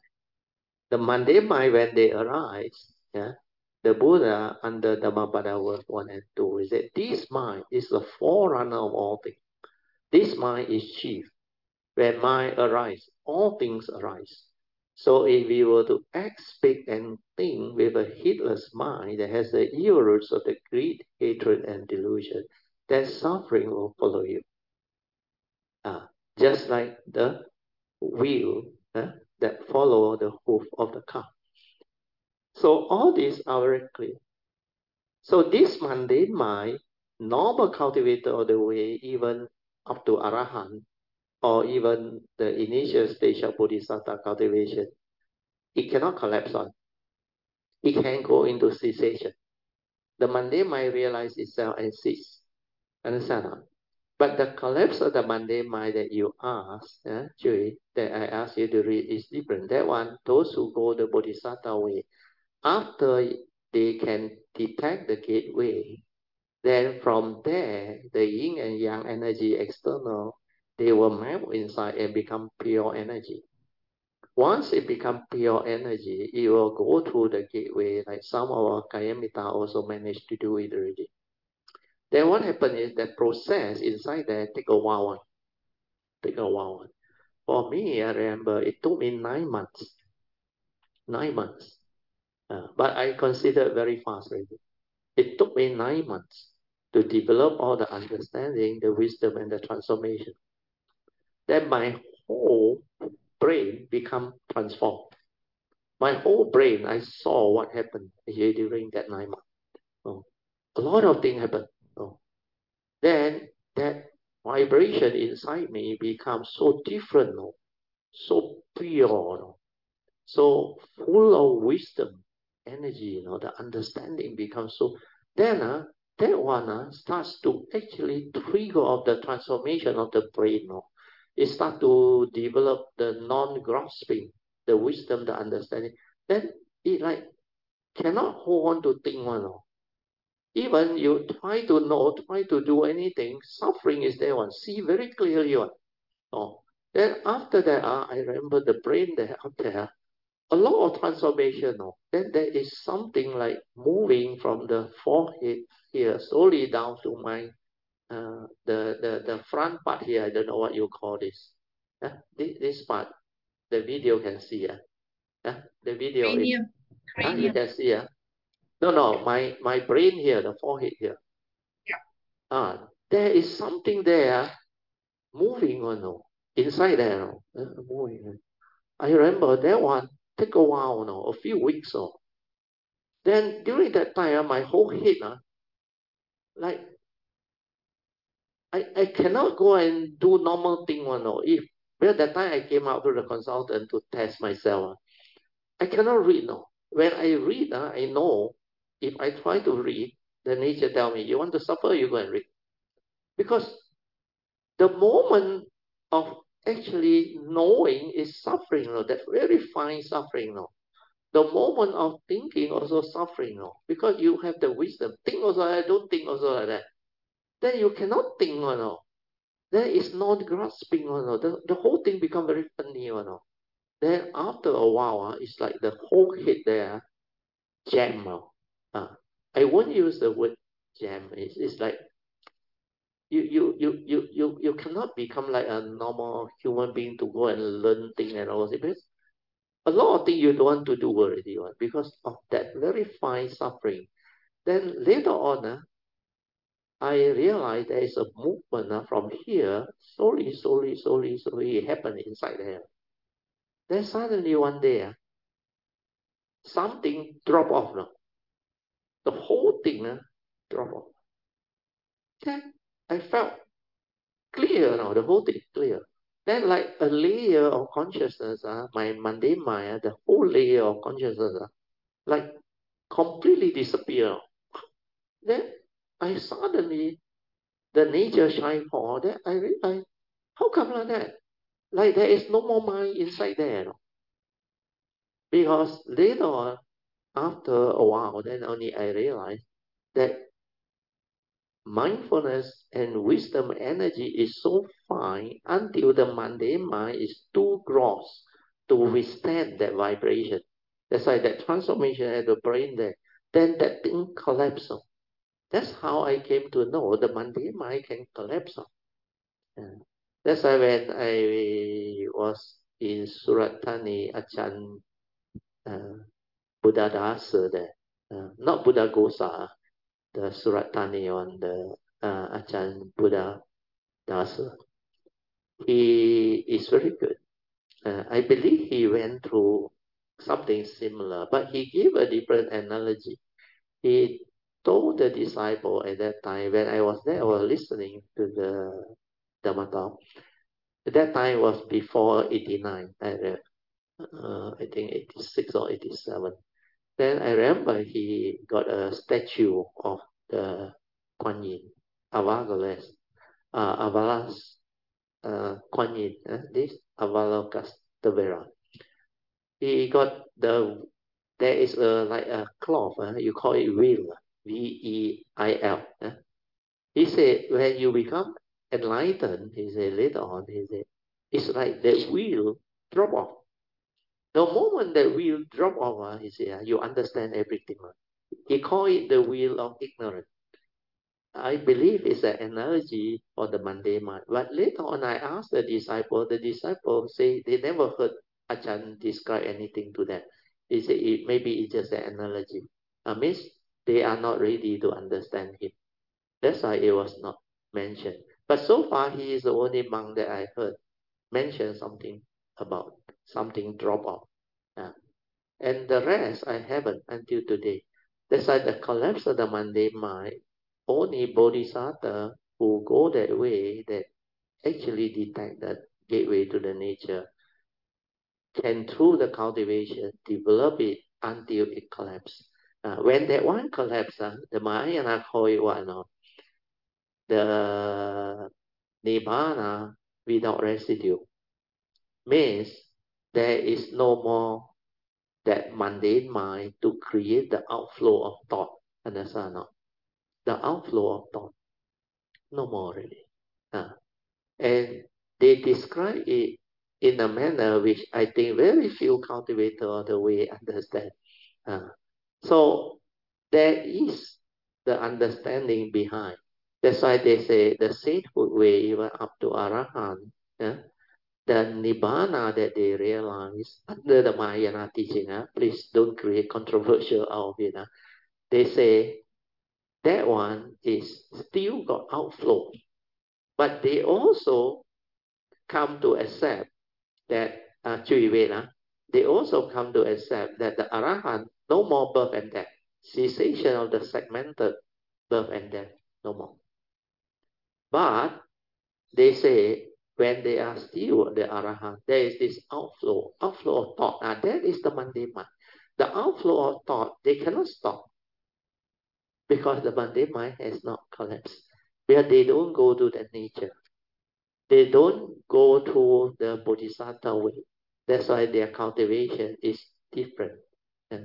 And they call that uh, they have a few words which is quite controversial, I think. They call it various type of wisdom, superficial wisdom and ultimate wisdom, or what they call prajna para, uh, perfection of uh, that supreme, final, ultimate wisdom, or profound wisdom. Sorry, they use the word profound wisdom, and the other one is superficial wisdom to describe the arahant stage, which is the sainthood way. And actually, you cannot blame them for saying that because the whole cultivation is so different. That's why the ultimate perfection of wisdom, the bodhisattva way one, is so perfect and so thorough. Whereas the normal sainthood way up to arahantship is actually way, way behind. You cannot compare at all because the sainthood way is totally a different cultivation. And the sainthood way, like I used to share in the early days, during this asana, is relatively easy to realize. Uh, Relatively easy to realize.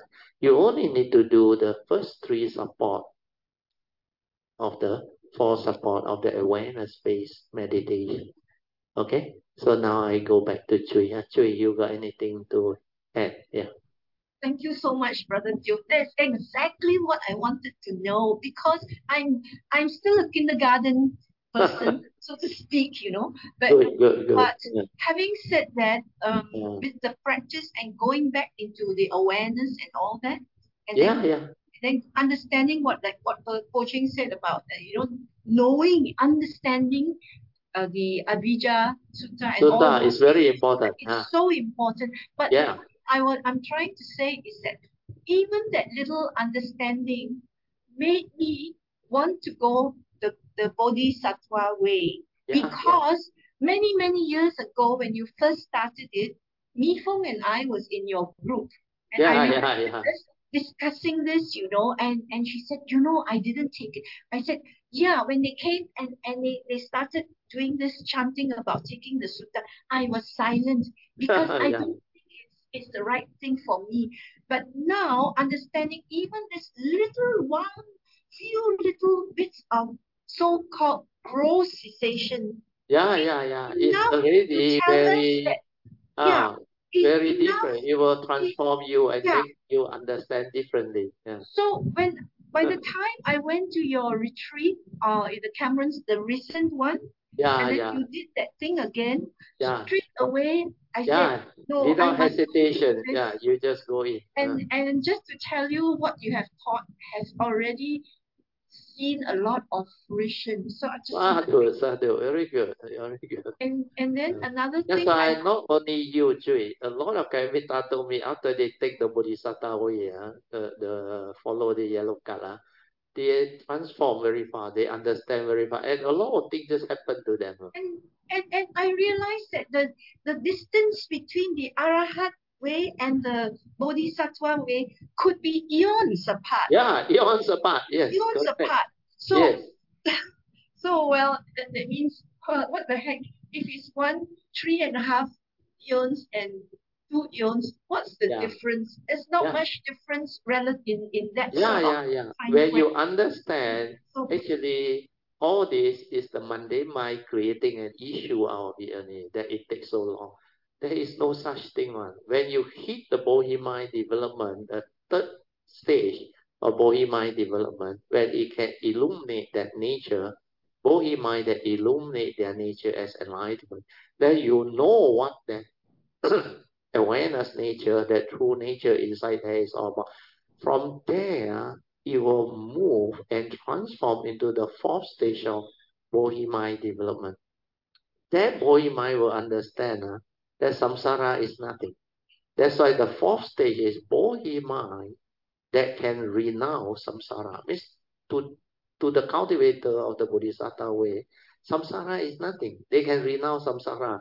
Samsara got no more meaning to them. They got no more fear. Because they by then understand that that nature is so beautiful. With that nature's understanding, you come, life, existence become wonderful, beautiful, meaningful. So what is samsara? To them, whether existent or non-existent, no different. With that understanding, you come, you become so beautiful. That's why they keep on coming. They got no hesitation, no more problem at all. So all this understanding will fall into place.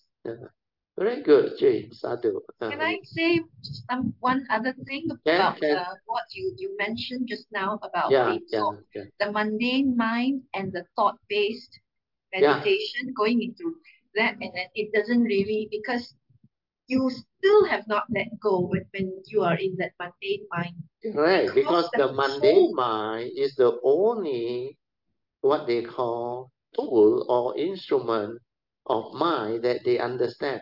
So they have been using that yeah instrument. and So when you use that, it cannot lead to an understanding that is beyond thought, beyond mind. That's why that salutation to the Dhamma make it very clear.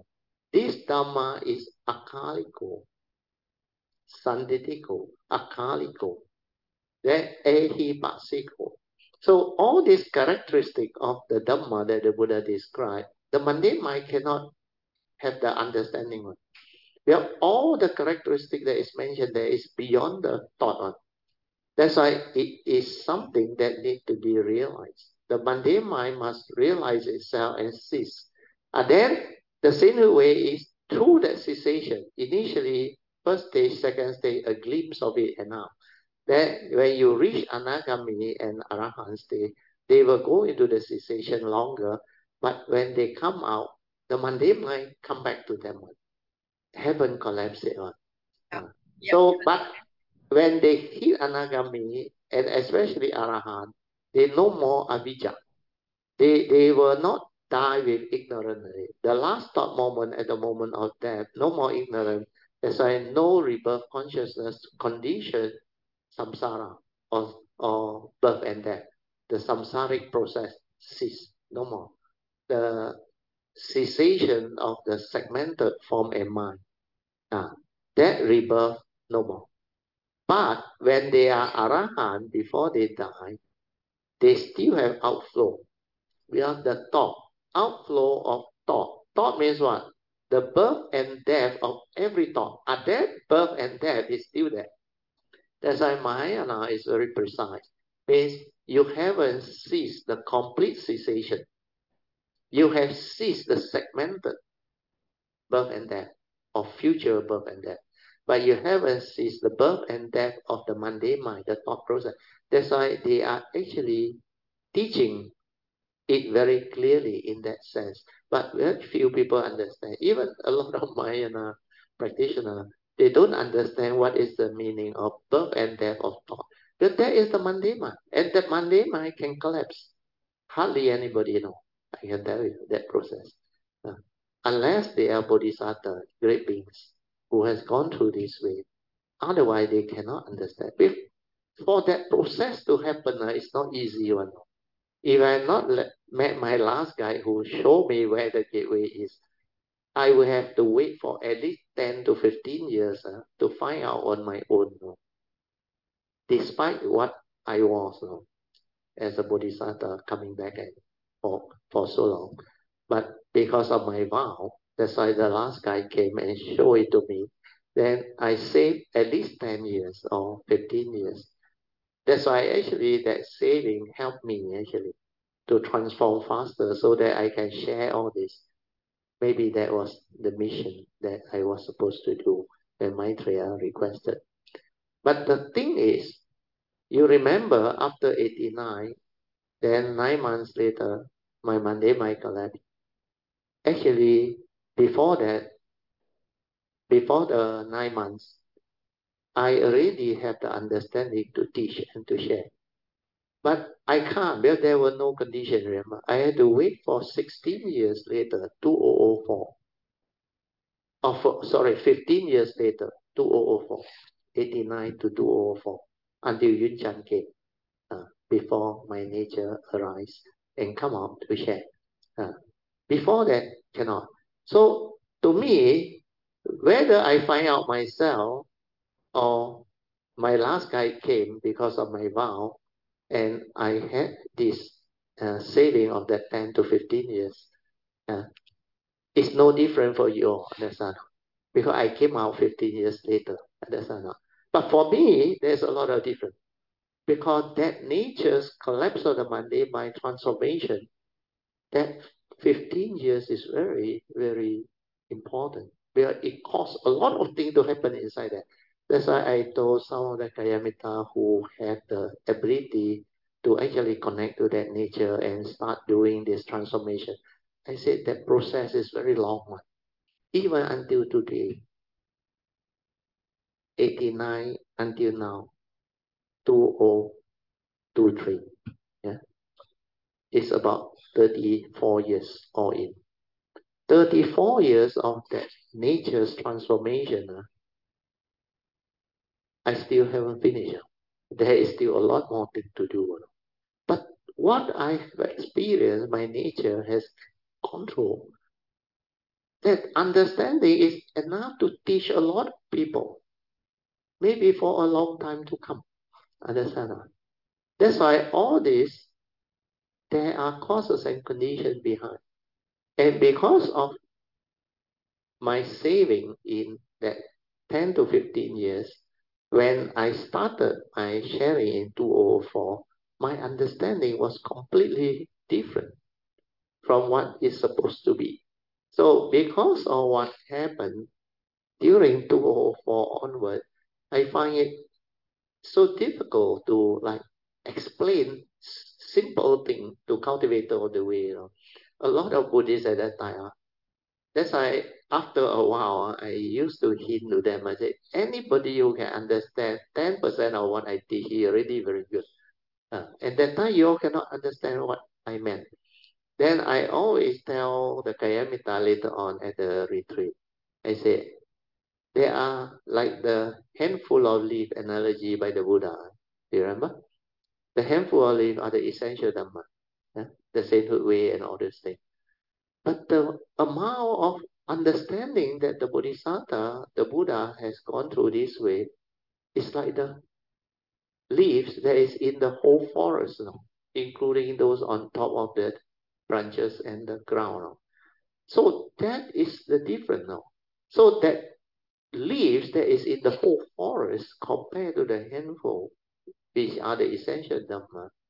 These are the Bodhisattva way teaching, understand? The understanding of that nature inside there, how it transforms and how it becomes different, and how it creates the transformation of the physical body, especially the brain part, and the consciousness, the evolution of the consciousness, and how the awareness nature develop until so different.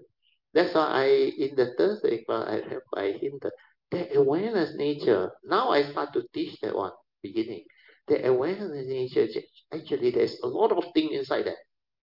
You can understand a lot of things, and as you understand, as you transform, your wisdom becomes so different again. Your perfection.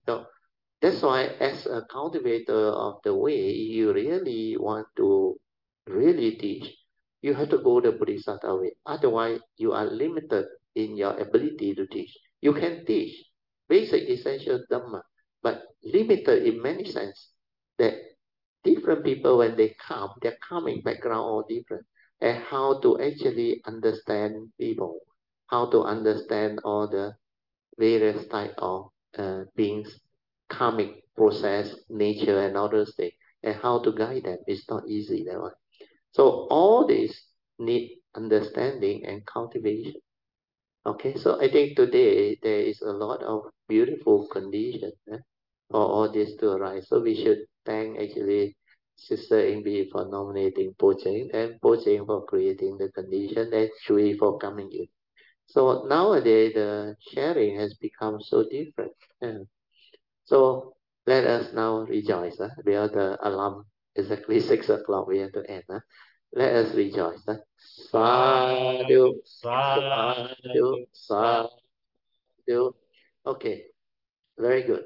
So, Puchik, you want to summarize? Uh, Right, yeah. uh, There's so much that you talk about this detection of the gateway and then the yeah, collapse of the mundane yeah, mind, which is a yeah, very interesting topic for all yeah, yeah, bodhisattvas yeah, that we yeah, are very keen to cultivate this. A lot of yeah, us yeah, yeah, already detected the gateway. So the next thing we have to cultivate is like, besides doing our daily mindfulness, we also need to cultivate the Noble Eightfold Path yeah, yeah. factors that Brother Teoh Correct. emphasized so Yes. that we can be Yeah, a truly Arya, yeah, in yeah, every yeah. sense of the words, Okay, Mm-hmm. and then of course the other hallmark of Master Huining is the collapse of the mundane mind, Yeah, most yeah, yeah, dwelling. So yeah. That's why the this three hallmark of cleaning actually they will appear to you when your mundane mind collapse. Initially, the Sinhu way is the first hallmark, no thought. The Sinhu way, they will realize no thought, but a glimpse of it only, that short period only. Uh, and when they go into longer cessation, there is no thought involved. So that one is phase one, or we call it the first hallmark. But the second hallmark that need wisdom one is exactly what Pucheng described. You need to cultivate the Noble Eightfold Power. You need to strengthen, stabilize your daily mindfulness. Then your awareness nature within. Then keep on contemplating, reflecting. Then life itself is your greatest teacher. Then everything unfold. And during that time, you will see very clearly, that the second hallmark of cleaning, there is no mark of a self-cultivating, no mark of others, and no mark of Dhamma. No. That part is very difficult to understand. Right? No mark of Dhamma, no mark of life, existence, everything within the conditioned world. But all these are marks, and they exist within the conditioned world, duality, everything. Yeah. So you need to understand the conditional world Dhamma and the unconditioned Dhamma. So this no mark, when they clear, they break free, then the Bodhisattva actually advance to stage 2 and stage 3 of the Bodhi mind development. But to hit the third hallmark of healing, the mundane mind must collapse. The mind that has no dwelling, that one, the mundane mind must collapse. If your mundane mind don't collapse, you cannot understand the third hallmark of healing. The mind must have no, because when the mundane mind collapse, really, there was nothing to actually dwell on. That whole nature shine for, and it's non-grasping one. It's like no mind inside there. But no mind, how can I function? Because that one is a supramundane mind. It's not a mundane mind anymore. It's a different type of mind from that nature, the pure awareness nature, that type of mind. That one shine for. That's why no need to practice awareness, no need to do anything. That nature shine for. You are the awareness itself. And 24 hours throughout the day, that nature is there with you. That's why that third hallmark of cleaning, the mundane mind must collapse to understand it. Otherwise, cultivate all the way cannot understand. That's why you think the six page here sutta easy to understand. The platform sutta. I tell you, not many people can teach the sutta. And when they teach, they cannot go into the third hallmark of cleaning. They only recite to you. The mind must have no dwelling. And all the Dhamma words. But how it happened and the process, very few people can have that. Unless they are the Bodhisattva that take that way and they have developed beyond Bodhi mind development stage 3. They are moving into stage 4 to stage 5. Then they can understand. Before that, not easy. Not easy. Okay? So anything else? Otherwise, we have to end already. Well, let's end here. Mahasadu to Yeah, Brother Teoh Mahasadu. for the Good. profound teaching. Yeah, Sadhu, yeah, sadhu, sadhu. sadhu. Let us rejoice. Sadhu. Sadhu, sadhu, sadhu. Okay, now we will do the sharing of merits.